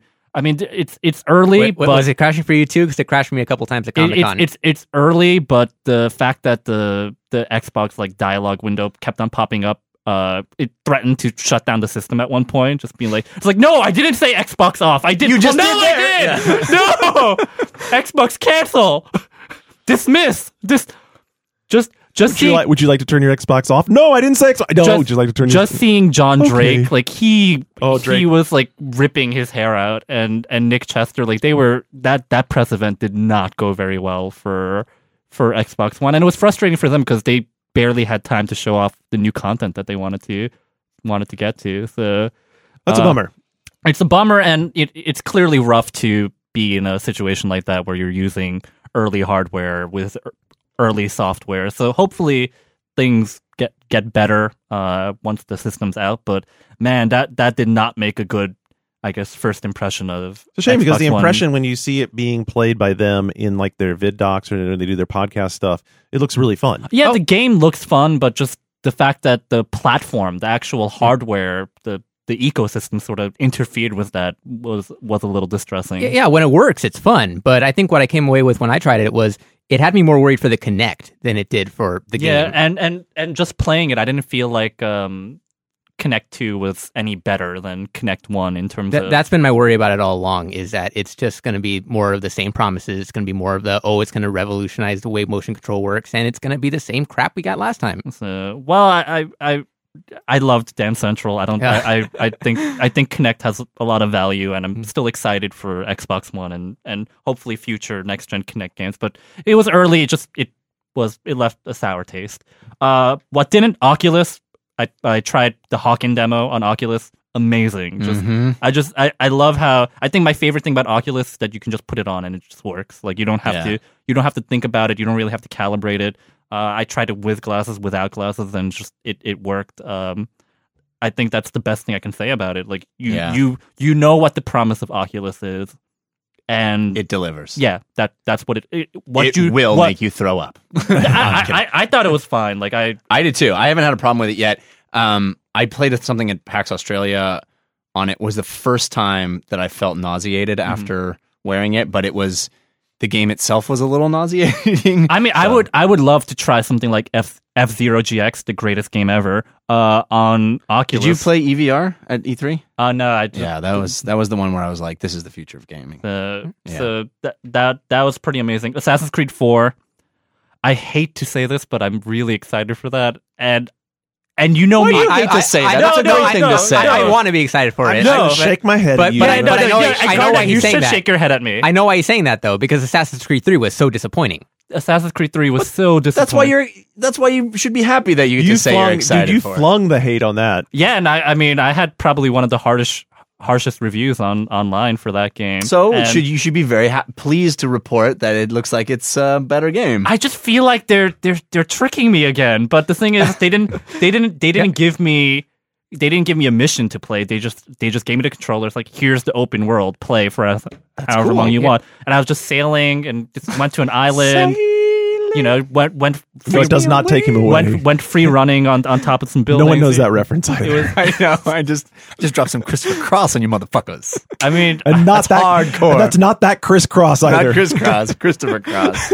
and Fucking Arthur theme, bitches. and playing it on PS4, I'm just like, man, you know, I'm fine with a much prettier Assassin's Creed set with a lot of naval combat. Like this, I don't know. Yeah. It's really speaking to me, and I'm afraid that it's not going to work. Garnet is dying. I- Yeah, I'm we sorry. can- I'm lost somewhere between the moon and New York City. we can be cautiously optimistic about AC4 because they gave us a vertical slice of AC3 last year, and that looked fine at the time. Then we got the game, and yeah, not so much. Yeah, I mean, I given like how quickly they have to turn these around too. One thing that I think AC4 cemented though is that I love the DualShock 4. I thought Isn't it great? It's a wonderful controller. I mean, Xbox One's controller is great too, but I don't think so. but- I think it's a step back for the Xbox controller. Well, I do like the new Rumble features Well, on those are on Xbox One, but man, like having spent more time with both of these controllers, I am definitely preferring the DualShock. it's awesome. I'm not exactly sure what I think it's the sticks. The sticks are great, but the triggers. The Like, triggers are awesome. Just something about the ergonomics. It To me, feels it's good. the size and the shape of the heels that come into your palm because they stuck to that design, but they finally allowed themselves to change the mold. And it just Because I thing is- definitely preferred the 360 controller over the DualShock 3. But, me too. But this time around, it's like But the thing that bugs me Completely about the Xbox One controller is how they change the bumper buttons. Because those I find to be uncomfortable to reach now. Ooh, I didn't really try out the bumpers when I was yeah, at E3. I haven't really had a game. They that kind of uses the slid bumper. them, and I mean, again, this is just at E3 playing for a few minutes and really trying to concentrate on the controller, and it may change over time. I do for but first-person felt shooters like a still back- prefer the left stick position on a 360 controller to that of a PS. Of a PlayStation I don't know controller. that new DualShock. It really, I think, I mitigated that also issue. just like the look of the DualShock 4. I like the look of it, too. The light bar, like Yeah, it's- man, it actually it makes it look so much more high tech and futuristic. You know, Neon Light will do that. everything boss, should have man. neon lights. And I want to see what they do with the touchpad, like right in the middle. Like I know Infamous is supposed to make use of that at some point. I think Gran and- Turismo is going to use it as a horn. I mean, I'm not sold on the touchpad. I think it's gonna be as useful as the rear touchpad for on the the Vita. So not at all. But so far, I haven't really seen any. It was really useful in Escape Plan, which was very fun. Or the motion control in the DualShock 2. Yeah, I mean, I'm skeptical, but regardless, hey, it's cool. I like that it's a big button, actually. Yeah. More than being able to use my fingers to like swipe on that. I just like that it's a giant button. It reminds me of like the giant A button on the GameCube controller. So Peggle 2, it's more Peggle. It really It's more Peggle. I don't know why. What else would you want? I really don't know why it's an Xbox One exclusive, but hey, Peggle 2. Peggle is a big title. Interviewing the producer, being like, "So what's new?" It's like, well, the art is better, and we take advantage of the widescreen, and if you really listen to the music, we've really bumped up the audio. I'm like, it's like I can't believe like how long it took for them to make a sequel, and then this is what they got. At least PVZ2 tries like a lot of new things, you know.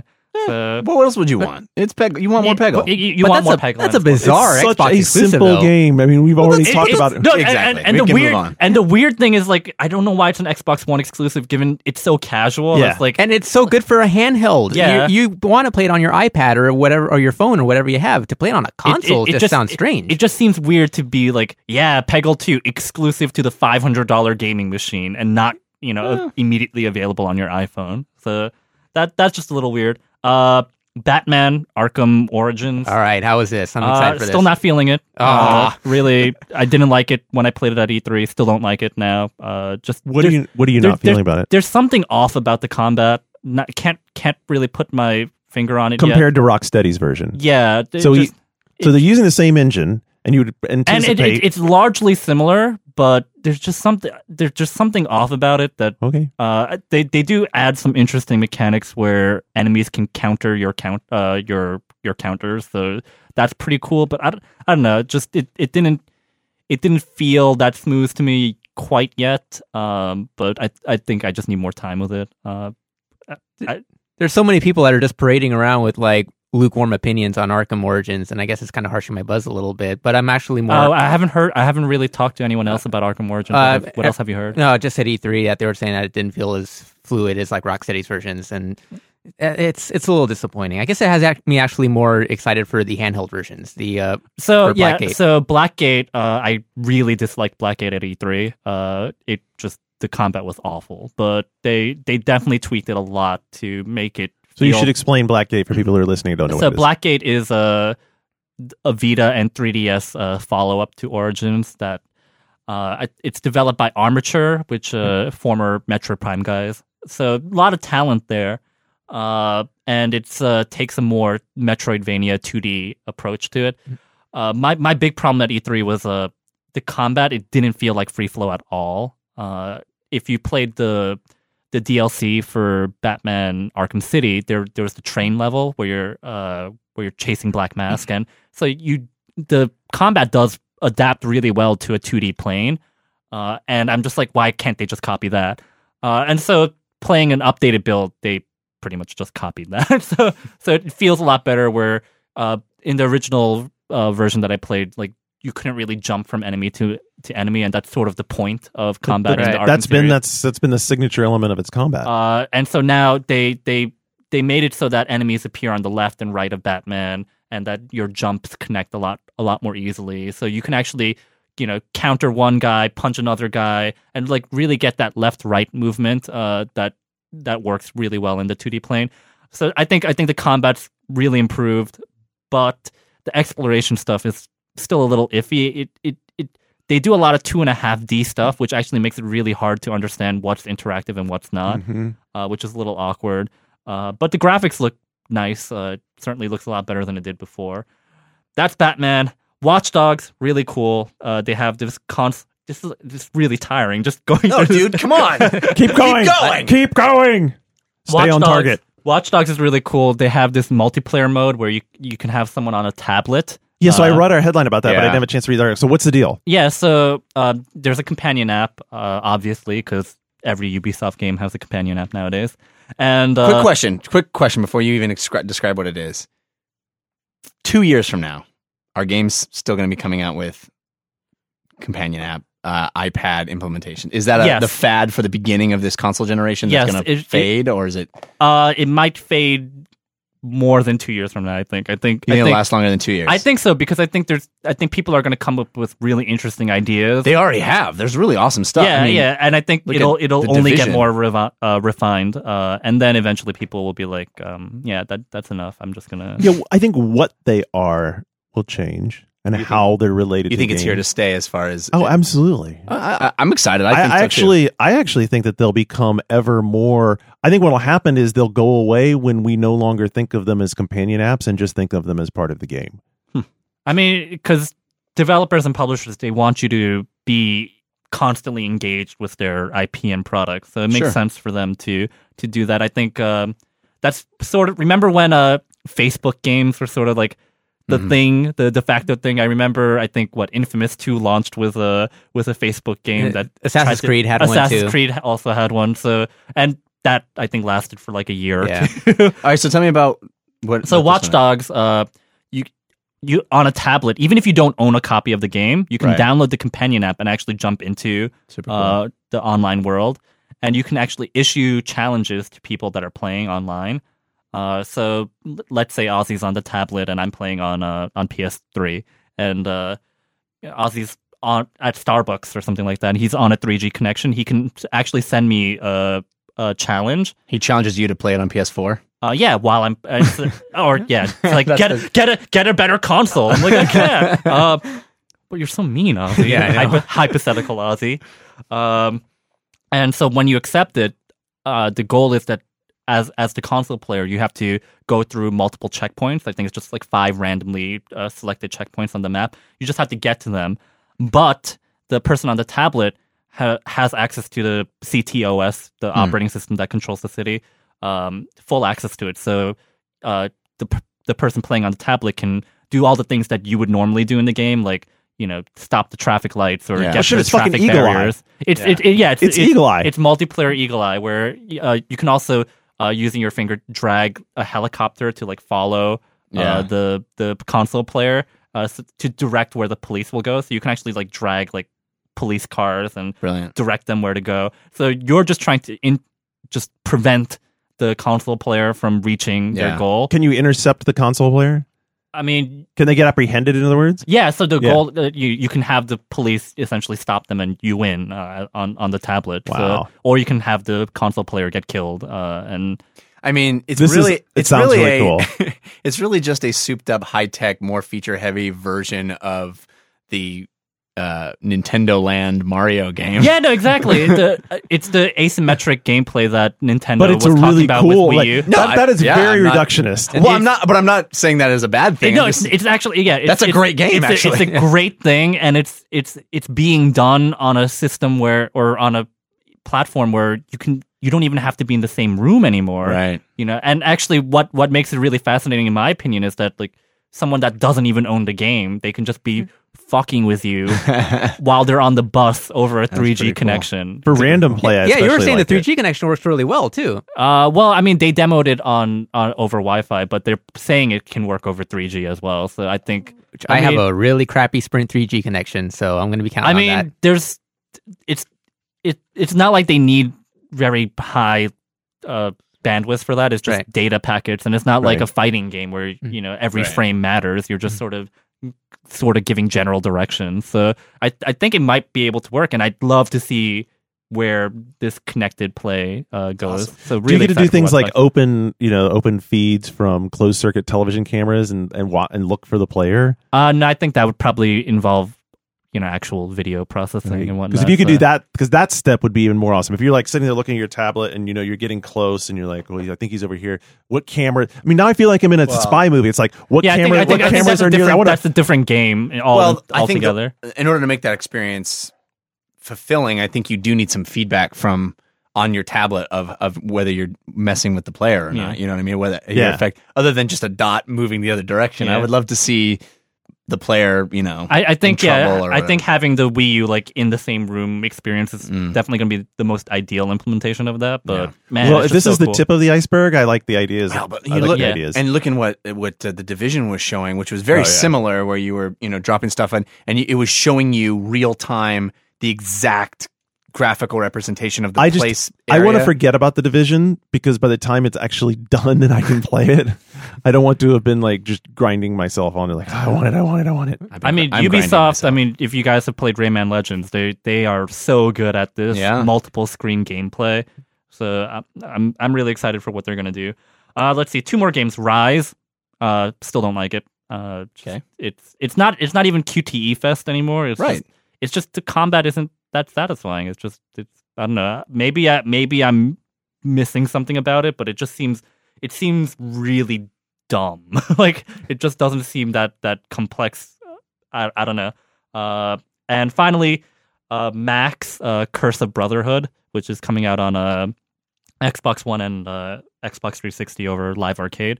Super cool. They did a really great job of sort of bringing the mechanics that worked well on Wii in the original game and adapting it for a controller. I thought they would do like smart glass stuff using tablets to do it. No, but it works really well on the controller. Really smart puzzles. I felt really dumb because the developer had to keep on solving the puzzles for me because I'm like, I only have 15 minutes to play this, and they're like, okay. It's like, and I'm just like, I don't know what to do. And the developer's just like shaking his head constantly. But don't you hate it when they're silently judging you like that? Yeah. Well, it would have been very satisfying to figure it out on my own. Actually, I still felt pretty proud of myself when I when I figured out the solutions. By figured out, I mean just obediently listen to what the developer told me to do. So, happens to me at Indiecade more than anything. It's just where I just get stuck and they have to solve it for me. I hate it when they intercept your controller before you're ready to relinquish it. Like, no, I was okay. You're it's showing super me. pretty, and I it's, got this, man. I got this. I'm surprised it's running on Unity. I didn't even know Unity could make games that beautiful. Unity actually can do a number of surprising things. That I think that's a really great send off for 360. Really excited to play the rest of that game, and I think that's pretty much it for Well done. Well done. Take a nap, sir. Good night. I probably will when you guys talk about football. So. All right, that's that's not for a while. There you go. Send off for the third. We're rocking to the end of the show here. We're in the home stretch. Yeah, maybe. Final segment coming up. When we come back on the other side, we've got the Puppeteers. What else do we need to get in there? Valve family sharing. Valve family. I definitely want to talk about that. That's really awesome. interesting. Yes. Maybe a little bit about the Wonderful 101. Oh yeah, and the wonderful. So there you go. They're packed up already, ready to go. Stick around. We'll be right back.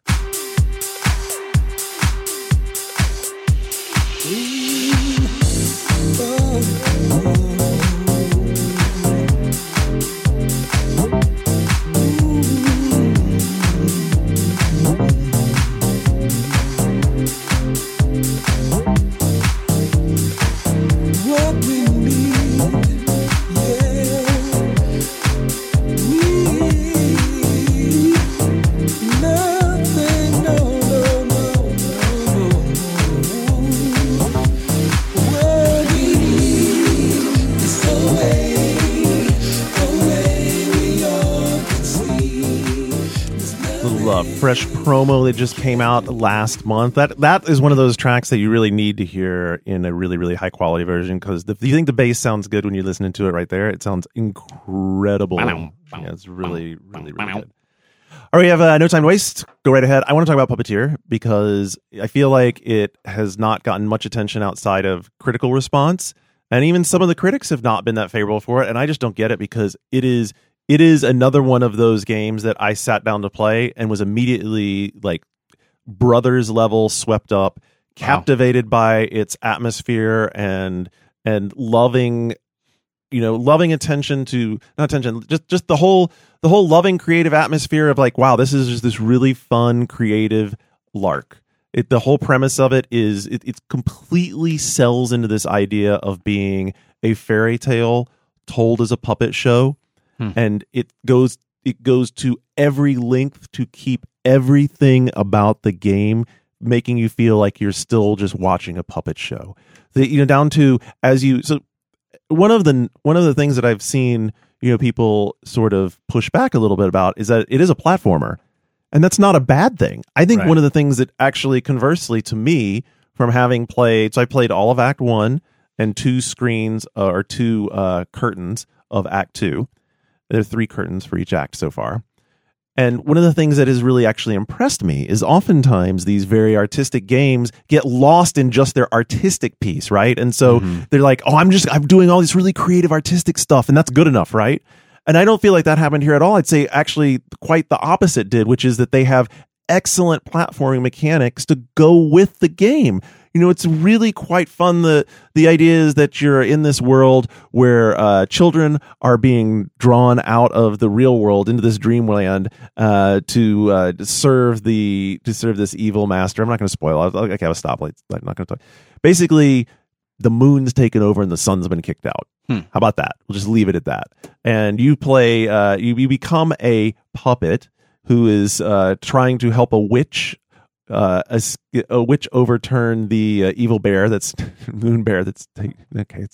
Anyway, forget all that. Anyway, part. You're a puppet. It's a platform. It sounds silly when I try to talk about it, but the thing is, you have to understand that when you're playing it, it's all really so beautiful and fun because it's a bedtime story. It's a bedtime story, fairy tale platforming game as a puppet game. So those are these really cool things with mechanics. 2 things I want to talk about. Number 1 is that very early on in the game, you get a pair of shears. And they're like giant scissors. And the thing with the scissors is really cool because they become an alternate mode of how you can get around inside the levels. So this sort of the whole game pulls very much from a a style that will, I think, to a lot of people feel like Little Big Planet, in that it has flat layers, and the flat layers really fit in with the sort of shadow box world of a puppet stage, right? So you think about you're looking at a puppet stage, and I mean, I'm talking about like old, like Kukla Flan and Ali, like classic, stand up. Yeah. You think about those layers, right? They have like the flat layers, and has that sort of same thing. So having something you could cut through with your scissors makes a lot of sense. And they add ever increasing ways that you can move through the world vertically by hopping or jumping and then starting to cut into something and using your cut into something to pull yourself along through the world. And so they're able to create a number of different chains.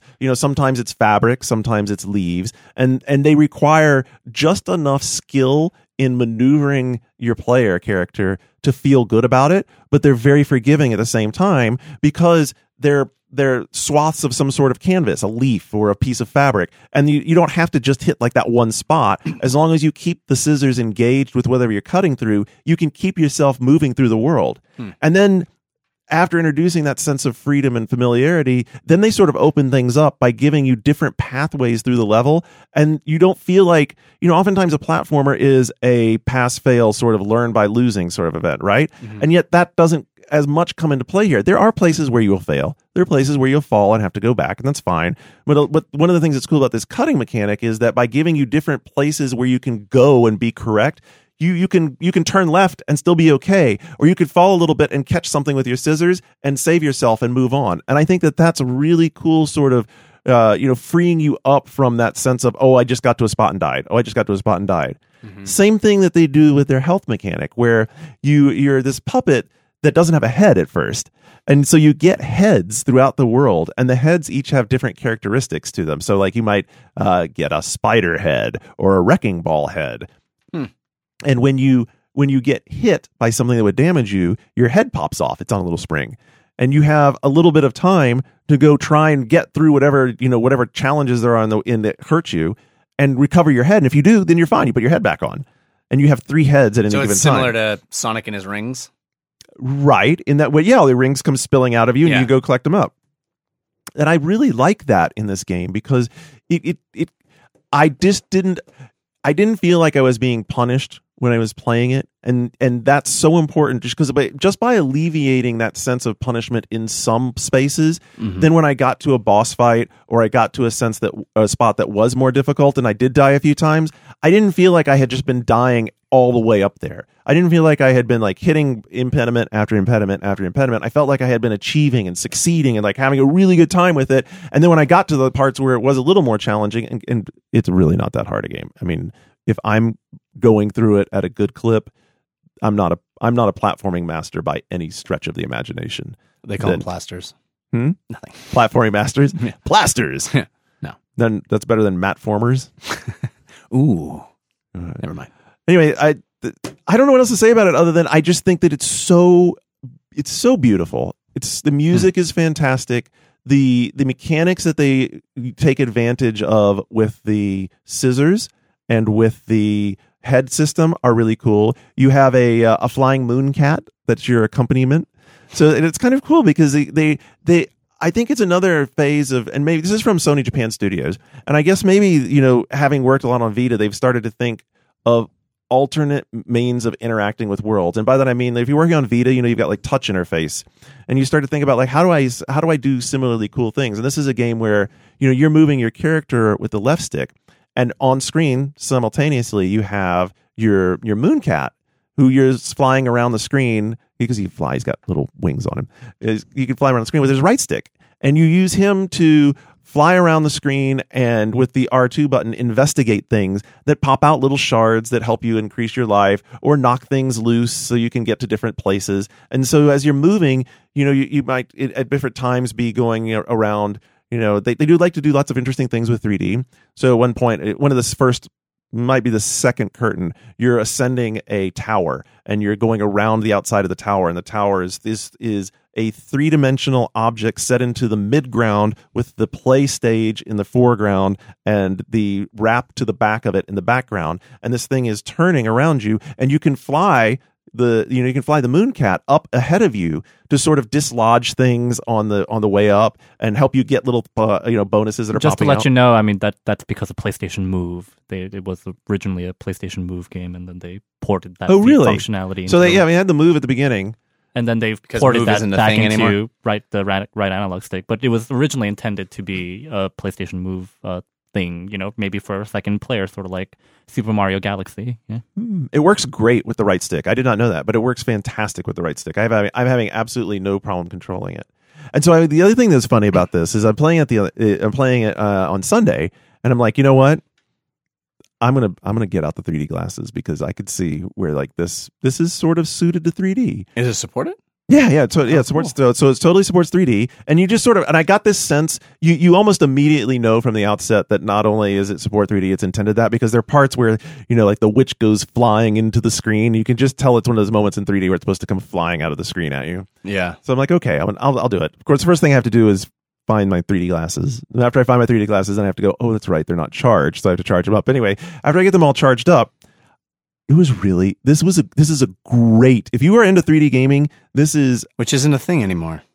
That's. I mean, Puppeteer does seem like sort of the end product of all these Sony initiatives that sort of just died along the way. well, that's why. Move 3D gaming. That's why I asked about the sort of second player tablet thing. Is that the next in the series of? Because I really liked 3D gaming when it worked well. Well, it works great on this. I have to check and it out. I don't even like 3D that much. And what I think stands out about this is because it's so sold on being a puppet stage, a puppet presentation. Mm-hmm. They're only using almost only using the into the screen 3D. Right. They're not trying It to looks bring like things out. You're looking into a diorama. It Yeah, looks it's like- very similar to Donkey Kong Country Yeah. Returns. And it fits perfectly with the game because you already feel like you're looking into a Right. diorama. And it's so captivating. And the only downside I learned, as I was telling Andrew this, is that, what I learned by this is that 3D gaming sucks if you're a core gamer, because after about an hour, your eyes are blown. Mm. I mean, it's just, That's why you have to put the gunners on top of the 3D glasses. I was so maybe it was a time of Gunnars. day. I mean, I have big windows in my den, and I sat down to play Yeah. at like probably 6 something, which is while the sun's setting, and I had the lights on or whatever, and I did. The sun had set when I didn't Yeah. realize how dark it had gotten, and I thought it had gotten much darker, but then I realized when I took the glasses off that actually I had the lights on in the apartment, Yeah. but those glasses, they darken everything so much. I find I have the passive 3D. so right, yours is different. Yeah, so I find them to be a lot easier on the eye than the active. For me personally, I would bet they are. And is that also compatible with PlayStation 3's 3D as well? Uh-huh. So it worked with the. I played that's probably a lot Assassin's better. Creed 3 almost exclusively in 3D because I liked it so much. This game is so beautiful and so fun, and it's so sold. Another one of the things that really stands out to me is that as you play, because it's trying to really sell that idea of being a puppet show, each of the level or each of the areas that you play in is a fixed screen, and as it moves to the next screen, you get this sort of dramatic like stage change where a stage will drop down into the screen or slide over to the screen, and it's really chunky and it's just, It's fun. it's such a lovingly crafted game. Yeah, and it's too bad that there isn't too much buzz on it because There is I mean, now. The truth of the matter is, if you don't buy this game, they're not going to make The Last Guardian.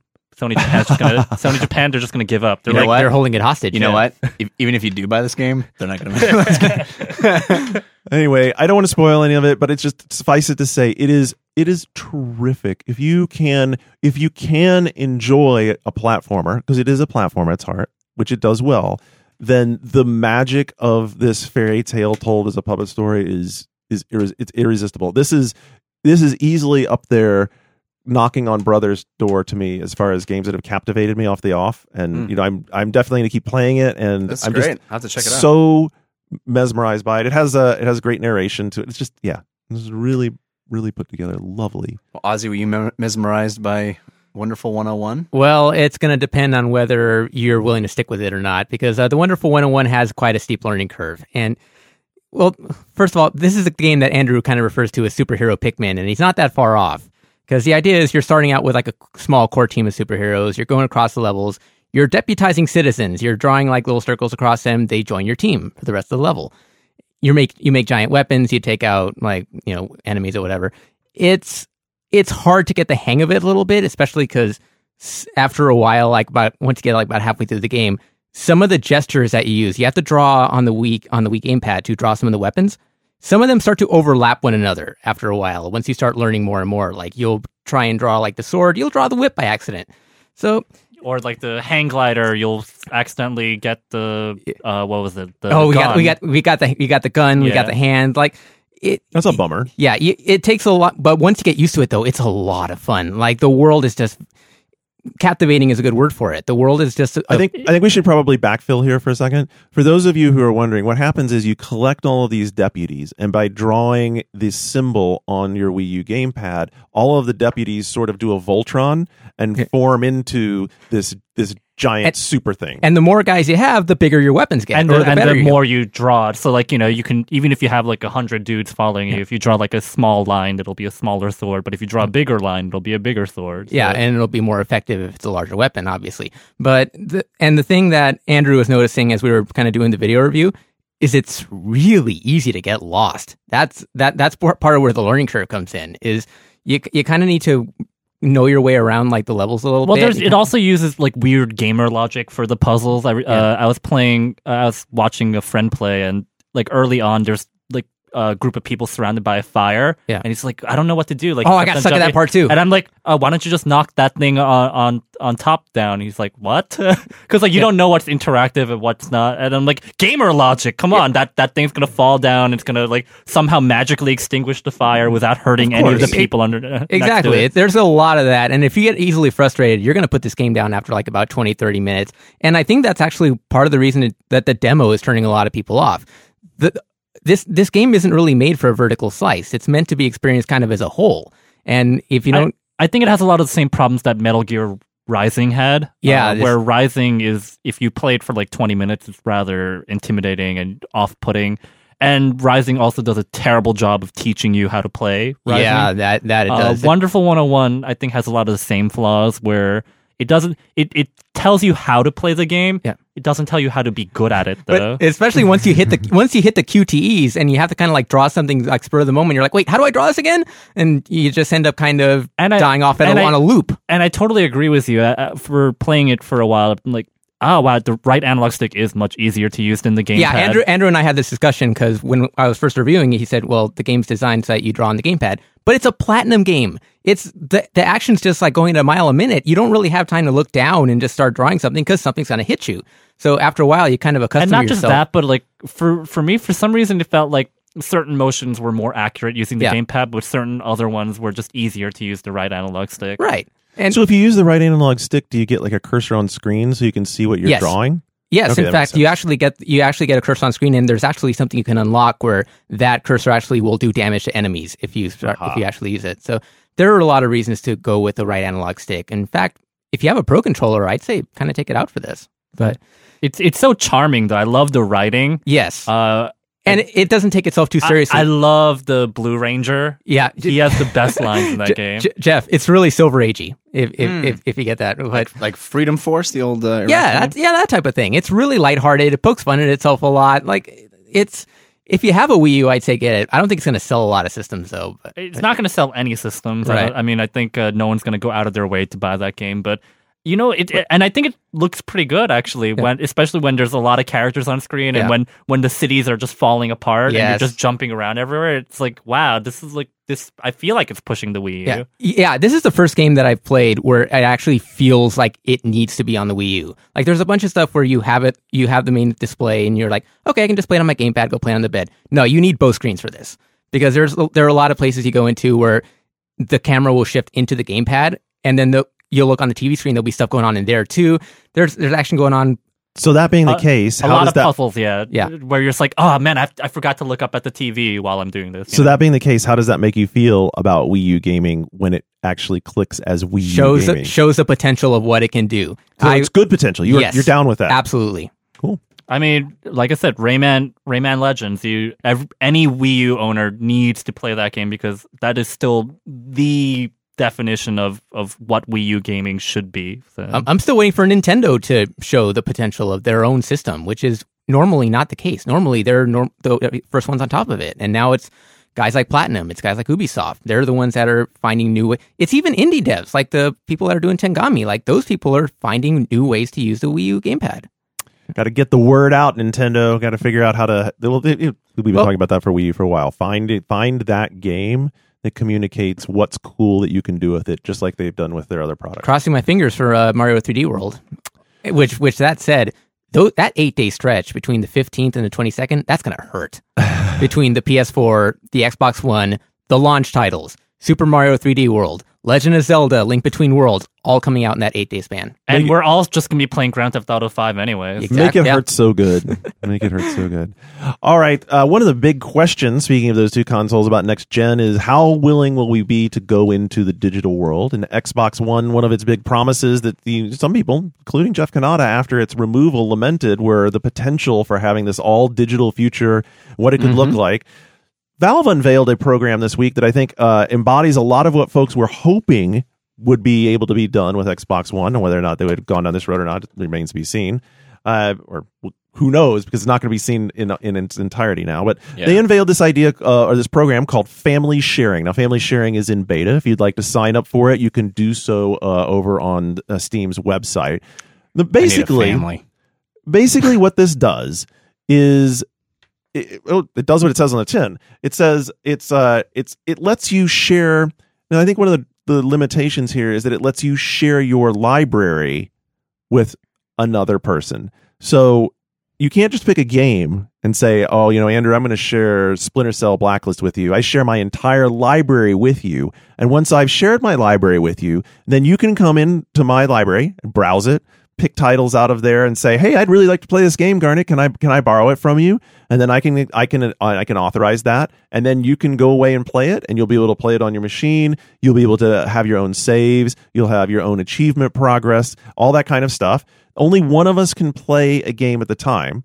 So, I mean, I can be playing anything out of my library that's not the game that Andrew's playing. But if he's playing, Splinter Cell or whatever it is he's sharing, and I go to play it, then he'll get a notification that I've turned it on. And he'll have a period of time, and the FAQ didn't say yet what that is. He'll have a period of time in which he can save and get logged out before it'll kick him out, or he can buy the game. If he buys the game, of course, then it just basically unlocks it for him.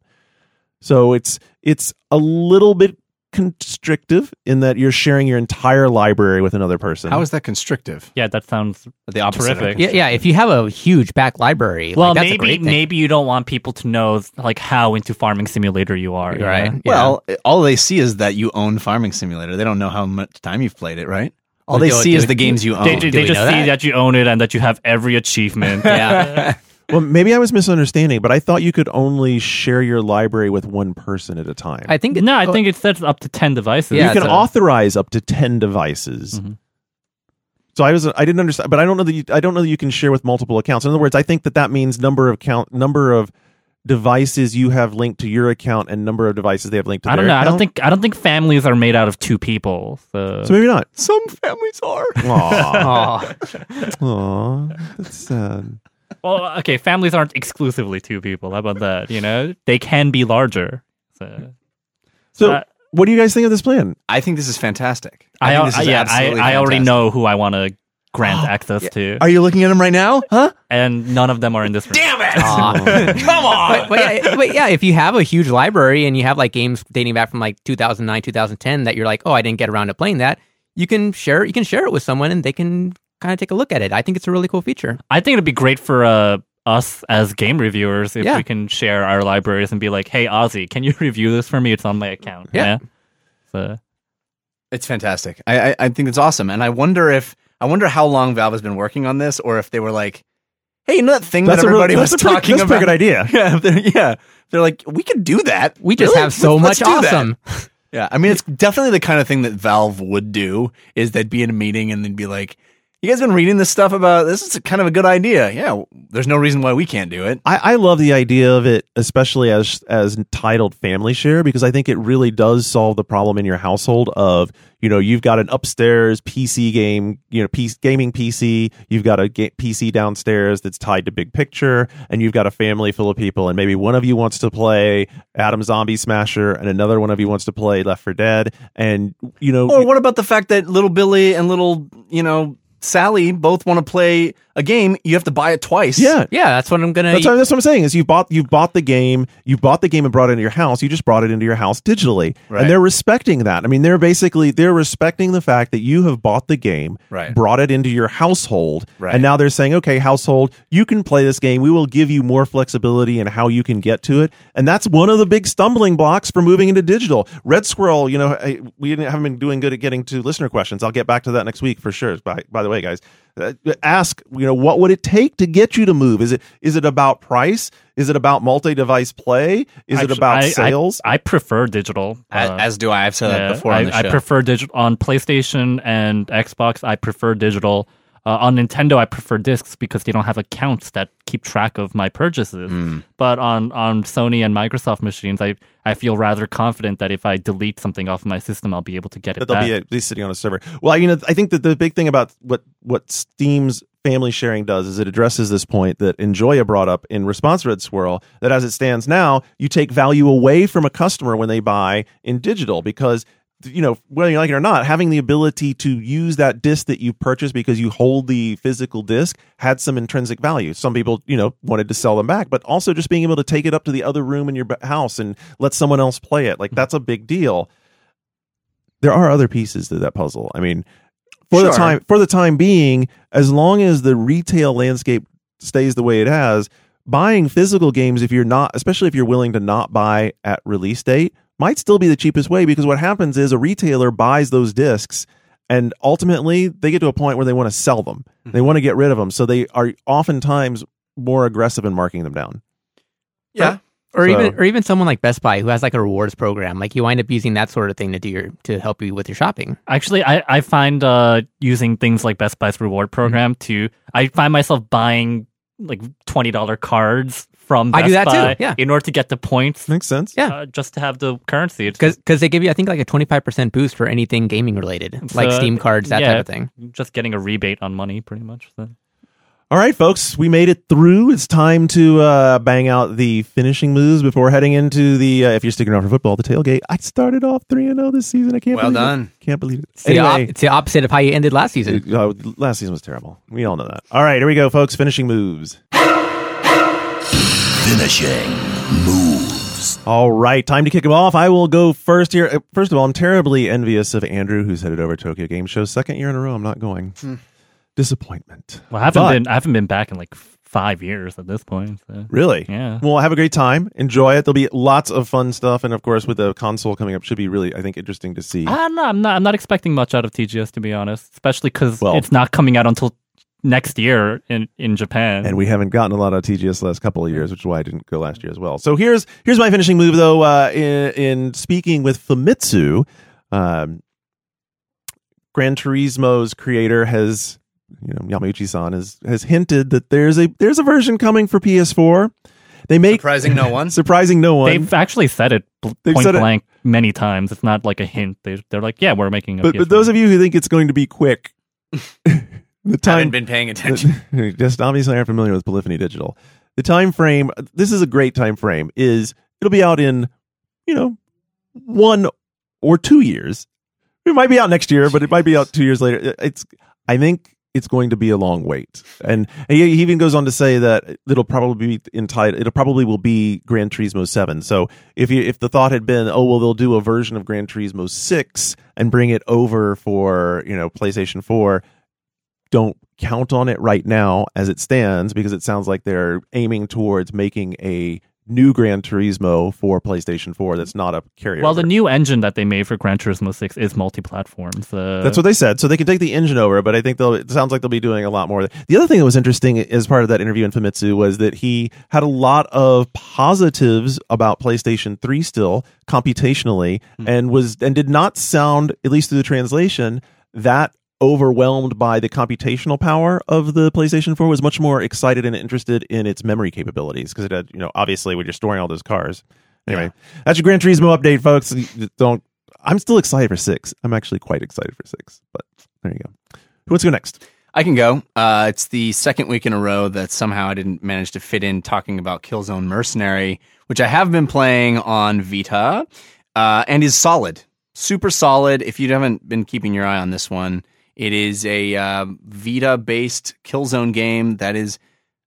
This isn't saying much, but the best handheld FPS I've ever played. Certainly the competition isn't stiff for that title, but it's great. The twin sticks, the first thing that you notice about playing Killzone Mercenary is how gorgeous it looks on this handheld. It really sets it apart from any other kind of handheld experience. It is quite something to behold, and that kind of high-level presentation carries through the entire experience. The touchscreen stuff is fun. It adds a little bit of differentiation from, playing it on a console. It's just not anything, revolutionary. It's just a real solid shooter. If you like shooters, which is sort of revolutionary for the platform, Yeah, I'll grant you that. It's hard to make a good FPS on the Vita because I remember Call of Duty trying their they didn't really try with Call of Duty. I think trying is a generous word there. I think Zav was saying that it was a disaster when he... Well, they did work on it for like 4 months. So. Mercenary is not a disaster. I'm not a big fan of the whole, we're doing it all for the money because we're mercenaries. That's the theme of this one. In that universe, it's not particularly interesting. What's interesting in that universe is, is the Helghast being whatever. And they're around, but you are this mercenary doing it all for the... Is this weird fascist political statement struggle? Yeah. Yeah, that's what... But solid game, and it's a great Vita game, and I highly recommend it. Cool. Let's see. I guess I'll go. At PAX, I got to play a free game on Android, iOS. Not free to play, just free with a period. Free. Called Asterogue, Asterogue, from Real Human Games. It's done. It's available on the App Store and Amazon and all that stuff. And the reason why I bring it up is, I thought it was pretty cool. And I'm like, wait, why is this free? Where's the free to play mechanic? They were just like, we just wanted to make a game and just release it. I'm like, okay, that's really cool. What a novel idea. And also, Real Human Games, apparently they're big fans of Weekend Confirmed. So they wanted to. Wow. So I feel like might as well give a shout out to them, especially because you don't have to pay any money to play their game. It's a game made because they wanted to make a cool game. They wanted to make a cool game. So they're extraordinarily That's pretty badass. poor, awesome guys. So I guess I should describe the game before you all flock to download it. It's a dungeon crawler where your abilities, your powers are actually randomized. So every time you launch the game, you might be able to have this sword attack and this area attack, and they're triggered by different swipes of so you sort of have to learn new mechanics every time you play the game. I think that's a pretty nifty gimmick. Sort of gives you an excuse to keep on going back. Like Rogue Legacy. It's a roguelike light, So what's the title again? Asterogue. So Asterogue. So I'm sure I'll throw a link in there. We'll link it Ozzy. Up. Yeah. Super cool. Ozzy, bring it home. All right. Well, quick two-parter. First of all, I want to give a blanket congratulations to the 36 finalists for this year's IndieCade. A lot of games which are coming soon, but there are also some ones that have already come out that we all know are amazing, like Gone Home, Rogue Legacy, and Towerfall, which is on the Ouya but coming to the PC. Cannot wait to get my hands on that game again. It's actually been one of my favorite games of the year so far, and any chance I've had to play it, whether it was at E3, at EVO, or anywhere else, I've just gone nuts with it. Still haven't won a game yet, though. So, congratulations to everyone. And if you're in the Culver City area on October 5th and 6th, be sure to head on over and check it out. And second part is we got our first video review up on Shack News this week. The Wonderful 101. Congrats, guys. Yeah, it's up on YouTube right now. Be sure and check it out. Leave any constructive feedback, any of that good stuff, and we'll be sure and work on it for the next one. For example, I'm already aware of the audio issue. That's my fault. It's because I actually wasn't available for re-recording, but... Also, Ozzy actually doesn't pick up on microphones. This is a terrible podcast. I can't believe we're talking to you and your audio is just not even going to be there. I know. You can't even hear what I'm saying right now. Why am I wasting your time with all? We got that guy we hired to come in and record all his lines. And dub, That's dub what over everybody him. has Yeah. been hearing this Silent whole Ghost. time. Yeah. All right, everybody, thanks very much for joining us. Hope you will, if you're a sports fan, stick around. We have the tailgate coming up, brought to you by the Press Row Podcast. Super nice guys. Rich Grisham's going to be joining us. He is going to be picking as well now Love it. at jumping into the fray. If you're not, though, big thanks, of course, to everybody here at the Atlantis Group, Micah on the boards, Del Rio. It's the last time. Yeah, he's gonna get married. Last time Bachelor Del Rio will be in the booth. He'll be coming back without his ball. Congrats, dude. Pre-wedding, congrats. Pre-wedding, congrats. He's, All right. You know what he's doing? He's chickening it out and leaving town before the Niners spank his Seahawks. He's Going to Seattle. The smack talk is tail going to be between good. his legs. The smack talk shall be good. All right, Go watch Double Jump. go watch Double Jump. Stop by the Shack. Get in the comments threads. We will do more listener questions next week. But until next week, that's your weekend confirmed, and we are Ghost. They're real. We're taking it over, baby. Check it out. Come on. They said I never make it. They called me Zip-Zero. But now I'm a lieutenant in this hip-hop bureau. There was a time when I was riding the vine. But then they called my number and I'm ready to shine. I sit back, relax, ready to go. Put a little swagger with my sick-ass flow. Now I rock the stages and I do it with ease. For blowing up from promoters overseas. Fly me out, put me up in the condo. This episode of Weekend Confirmed is brought to you by the GameFly app, the must-have app for gamers with info on over 50,000 console, handheld, iOS, and PC games. Get the GameFly app for free today on your iPhone, iPad, and Android devices. All right, everybody, welcome to the Tailgate, brought to you by the Press Row Podcast. If you're a sports game fan, you should definitely be listening to the Press Row podcast. Press Row Podcast, brought to you by brought to you by Operation Sports. It has pretty much all of the best internet sports video game writers, all corralled by Rich Grisham to talk about the latest and greatest in sports video games. They also get good interviews, so get yourself over to iTunes or Operation Sports, subscribe to that bad boy, and Rich is going to be joining us here in just a little bit to join in on the Pick'em fun. He's going to have to do a little catch-up. I have a little surprise for him. The catch-up pick that I made him do, Yeah. I was not nice to him. I made him do Denver -5.5 going into New York Giants. That game to me is like Brothers. That is such a hard game to pick. So, Rich, one. good Brothers. luck with that. I started off on the top of the heap. I'm so happy after last week. After last season, Congrats. the last season's disaster. This season's already success. Started off 3-0.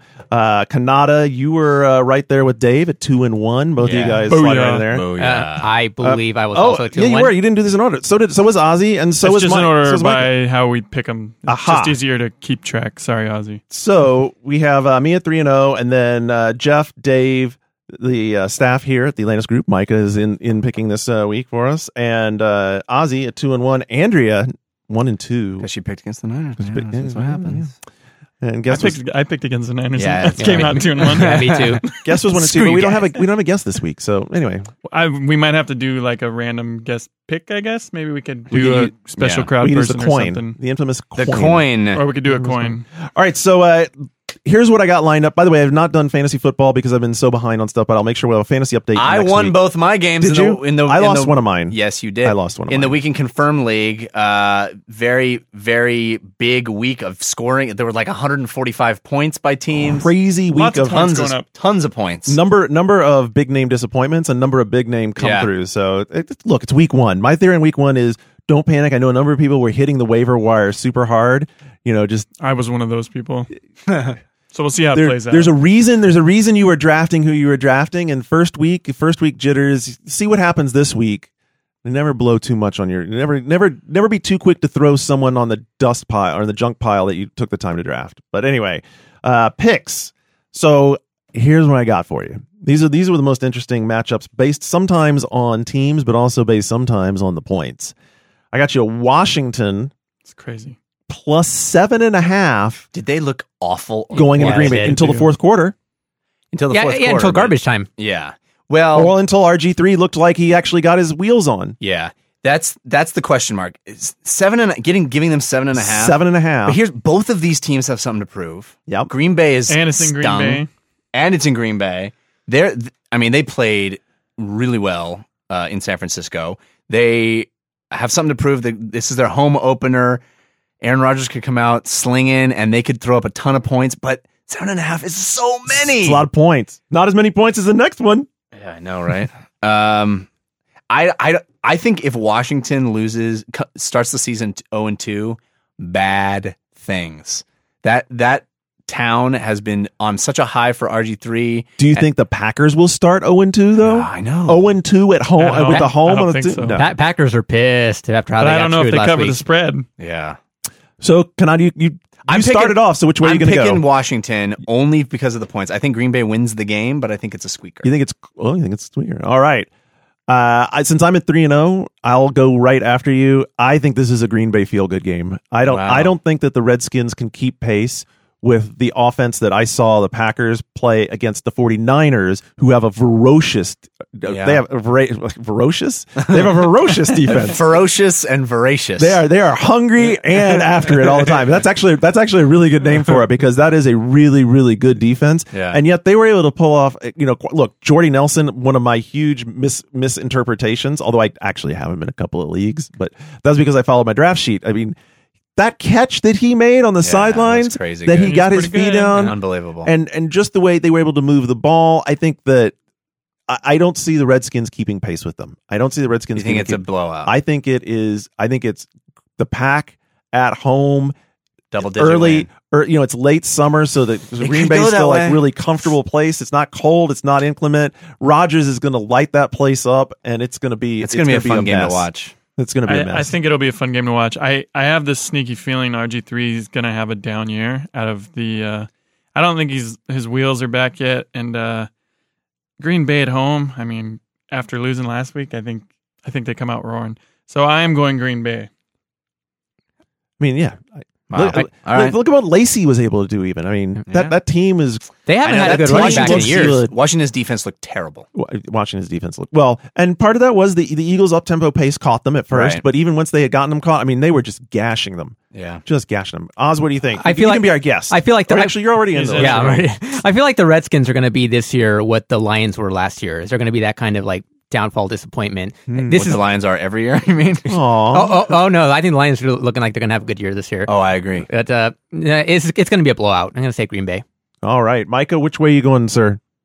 Also going Green Bay. Lots of all this. Wait for me to pick all up. lined up. Oh, by the way, and Andrea went with the Washington Redskins. And Rich went. Well, hold on. We got Rich coming up. Rich is going to get his. Rich Sorry, coming up on the line. Rich is coming up on the line. We'll break him in. I talked to him on the phone already. We'll break him in. We'll break him in after the next one. Next one. I really liked this one, especially because I lived in Houston for a while. And so we've got the Tennessee Titans, which once upon a day were the Houston Oilers. Yeah. At the Houston Texans, the Titans are getting 9.5 points going into Reliant. Wow. Houston a squeaker against San Diego. San Diego looked like they were knocking them down. And then out of nowhere, Houston finally gets its act together. Yeah. Gee, what are the odds that the Chargers would collapse on Monday night 2 years in a row? Ozzy was at the game. I was there live. That sucked. I'm sorry, brother. Yeah. Tough to be a Chargers fan. It was sort of a weird like happening in slow motion collapse, because the Chargers are on top of that game, and then they did the exact same thing last year against Denver. It just sort of like they're getting towards the end of the game, and it just like got out of it left them. The game left them. I was yelling out "Fire Norv," and I'm like, wait, he's not here anymore. So did you hear what they were doing? Total side note: at college. Did you hear what they were doing? They were. I heard about this. Yeah, I know about the signs that say "fire lane." People were writing "Kiffin" at the bottom. Wow, that's pretty funny. That is pretty funny. I'm really torn on this game. 9.5 is a lot of points. That's a ton of points. And I think that the combination of Johnson running well in Tennessee and their line, being pretty well together in Tennessee, makes us a formidable team enough that 9.5 is a lot of points. At the same time, Houston shut down the running game of the Chargers last weekend. I just totally shut it down. But then on the other hand, the Chargers offensive line is maybe worse than the Cowboys offensive line. So I got to go with Tennessee on this, because I think that front line with CJ running behind them and both these teams not looking to push the pace will keep this to a place where 9.5 points is too big a spread. So I'm taking the Titans. I disagree. This is the blowout of the week. I think Houston wins by 14. Steamrolls them. 14. Oh. Wins by 14. Dave, where are you going on this one? I disagree, kind sir. I think they win by 9, so I'm going with the Titans. Interesting. Houston's one of those teams that don't perform well, like on prime time. Like they always lay an egg on Monday night or Sunday night or whatever. But this is under the radar. They're playing a bad team. I think Tennessee only won last week because Pittsburgh is freaking terrible. Yeah. So much worse than I thought. They picked Dwyer back up because they didn't know what to do at running back after Redmond was just so bad. Oh my gosh! And they're in pieces. But I think Houston's gonna win this one in the blowout too. All right, and Micah, you are next up on which one are you taking here? He doesn't know either. It's a tough one. He is going with the Texans as well. So I'm sort of sitting out here on an island because Andrea has gone with the Houston Texans. I'm with you on the island. I went Titans. I know. That's right. You did. Yeah. All right. I'm sorry. I was also like getting ready here to queue up because at this point, let me bring in the host of the Press Row podcast, Mr. Rich Grisham. He's got his picks, maybe some expert analysis. Rich, take it away. Well, thanks, Garnet. I am not so sure about the expert analysis. In fact, I have a feeling these picks are probably going to be disastrous, but that's all right. Let's get right to it. Thank you so much. Hi, everybody. So here's the deal. You got the Redskins heading to Lambeau Field. The Redskins are 7.5-point underdogs, and while they showed a lot of heart coming back late against the Eagles last week, I think Green Bay's home opener is going to be too much to overcome, so I like the Packers with the 7.5 points. I love this next matchup. The Titans at Houston. You have the old Oilers versus the new Oilers, although neither team is called the Oilers anymore. I love it. It's kind of like when the Ravens play the Browns or the Arizona Cardinals play the St. Louis Rams. There's always that little nostalgia in the air, especially when they're playing in the old place. Anyway, Houston is a 9.5-point favorite over the Titans. That's a lot of points. Houston showed a lot of gumption coming back against the Chargers. I'm also going to take the favorite here, Houston, and the big 9.5 points. Up next, you got the 49ers heading to Seattle in a throwdown death match. The 49ers are actually 2.5-point underdogs. Kind of surprising. I'm taking the 49ers in the quasi-upset. And in the catch-up game, you got Denver traveling to the Giants. They are 5.5-point favorites. This is a big-time letdown game, I think, for Denver and a big-time stand-up moment for the Giants. Even though I hate the Giants, I am going to take them. They are going to cover that 5.5-point spread. Thank you, Garnet. We love Weekend Confirmed. Listen every week. And this is Rich Grisham for the Press Row Podcast, brought to you by Operation Sports. We'll see you again soon. Does it seem to you like he read the points wrong? No. He read the points right. I think, though, that he sort of like just said it. He couched them a little bit strange, but he had the favorites in the right spot. All right. Look, you're talking about a sports guy there, by the way. Yeah, great podcast, Press Row podcast. We're probably wrong. From Operation Sports. You know, I did him no favors, by the way. Of course. That Denver New York game. It's a really interesting game. And every time the Mannings face off, there's going to be like 9,000 yards of passing during that game. Yeah, 47 touchdowns. Yeah. Like people's careers. And 12 interceptions. And the question is, how many fumbles and turnovers for the Giants after last week? Wow, that was quite a gift. They got Jacobs back. That right there shows you that they are still committed. So, I mean, if you're going out and picking or up desperate, man, Jacobs just like last year he didn't even see the field much for the Niners, did he? No. I mean, it was just. But he's ready. He says he's top form. He's coming. Oh, yeah. Couldn't get any playing time for the Niners, but he's coming back. He's ready. He's ready. One of the best in the league, he says. Are you guys right there ready to wrap this up with the rivalry? America's game of the week. Eyebrow bet. Yeah. San Francisco. Okay. So are we doing it? Are we doing the eyebrow bet? If I wasn't getting married next week, I'm all over it. Russell Wilson and Colin Kaepernick did a commercial where they bet whoever loses the game has to shave one eyebrow. So. Boys, so Del Rio said that we should do the same bet. You're not going to lose, Dave, right? If I lose put your money where your eyebrow is. Destroy me. What? Hey, come on, man! Put your money. Maybe if we table it till after the wedding, the shaving. So it is a betting line. I actually have a professional career that requires me to not look like a mongoloid. Apologies to all the mongoloids out there. But you're confident the Niners are going to win, right? You never know what kind of crazy roles you might be able to book with one eyebrow. Half surprised guy. Just wear an eye patch. Go audition as a pirate. There you go. They're installed. San Francisco is only a 2.5-point dog, which on the road means that it's pretty much pick 'em. Usually you get 3 points for the home team. I'm surprised it's not bets. even money though. I really, this is pretty. Although putting up 12 points last week is not exactly putting fear in my. A sweet 12 points. It's like that. Seattle did struggle a little last week. Yeah. We did struggle. I thought about that, but then they're waking up at like 10 a.m. on the East Coast. Yeah, we usually get destroyed on that game, on the East Coast games. So if you look at our record, like the last 6 years, we're like 4-16 or 20 going over that way. So it's hard to play in Seattle. Let's play that is a loud quick. place. Jeff, I know you're picking the Niners, but give us your rationale for picking the Niners here. Besides just they're my team.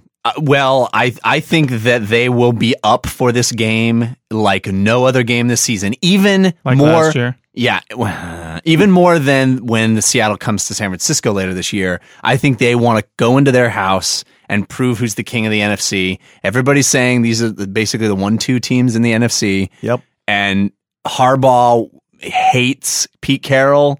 These two teams hate each other. This is going to be big time football. Kaepernick looked amazing. 400 plus yards. It was amazing. No interceptions, no mistakes. He stayed in the pocket. He threw some very pretty balls. Unbelievable. Vernon Davis and he look like they're on the same page for the first time. He has beautiful balls. The man has gorgeous balls. You see that GQ cover?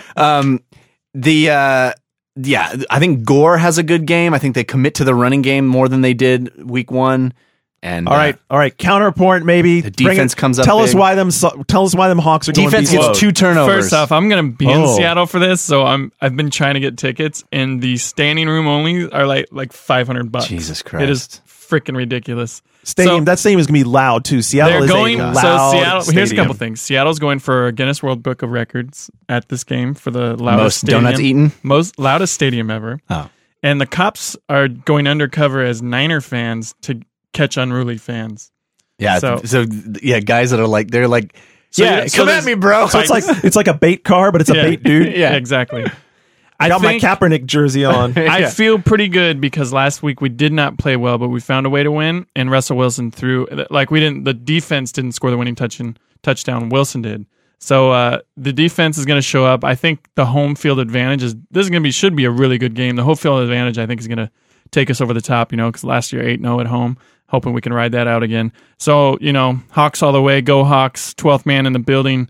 And hopefully I get into the game. I'm going down to the stadium, and I'm going to try to get into the game.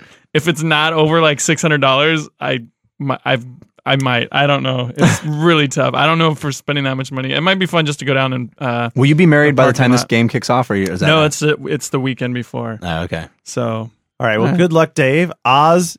I am not betting against Seattle at home. I'm taking Seattle. Oh. You're dead to me. Okay. Micah, you're next up here. He's thinking San Francisco. Oh yeah, that record. Yep. That's just because you love Guinness doesn't mean it doesn't mean anything. He's sticking with the Niners. Thank you. This is an incredibly difficult call for me. My football mind says the Niners are too strong for the Seahawks, and you get 2.5 points. You fuck the 2.5 points. Well, if it's a close game, yeah, maybe it's a field goal. I know, but it's like 31-30. It could be a 21-20 game or something like that. I could easily see that. And the Hawks kicker is pretty damn good. He's really good. I am going to go with the Hawks. You fucking assholes. Because maybe I'm not cursing you. Maybe think of it that way. I'm going to go with the Hawks. Oh yeah, okay, I'll take it. Because Mr. 3-0 last week though. And had he done this last year, I'd have been real nervous. Jeff, you remember who else started 3-0 last year? The Arizona Cardinals. Oh. That stadium with that amount of people crammed into it for this game is, there's a bar right by there, so either way, I think I'm watching it downtown. Nice. That game is going to be it's going to be so hard for San Francisco to win. That's going to be fun to watch. They're going to play their asses off, and this is the game of the week. Oh yeah, this is undoubtedly I'll tell you this. the game of the week. I'll tell you this. I'd rather them win when they play Seattle in the playoffs than win this week. But they're going to win both. My other thought, believe it or not, is that I think that San Francisco is such a powerful team that there's only going to be a couple of times that they might lose this season. And if there's a time that they might lose, it would be on the road in Seattle early in the season. I don't think that they're a 16-0 team, but I think that they're a 14-2 team. Oh, and yeah. if there's going to be one of those twos, it could very well be and Seattle. It could be the early kind on. of loss that empowers, is good for a Yeah. team, you know? As much as Still, those to me. they're going to win. And the less said about my Cowboys having to go to Arrowhead, the better. Oy boy.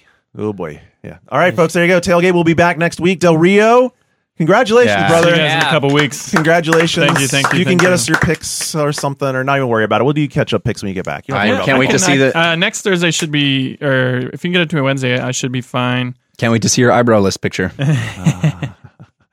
right, everybody. We'll see you next week.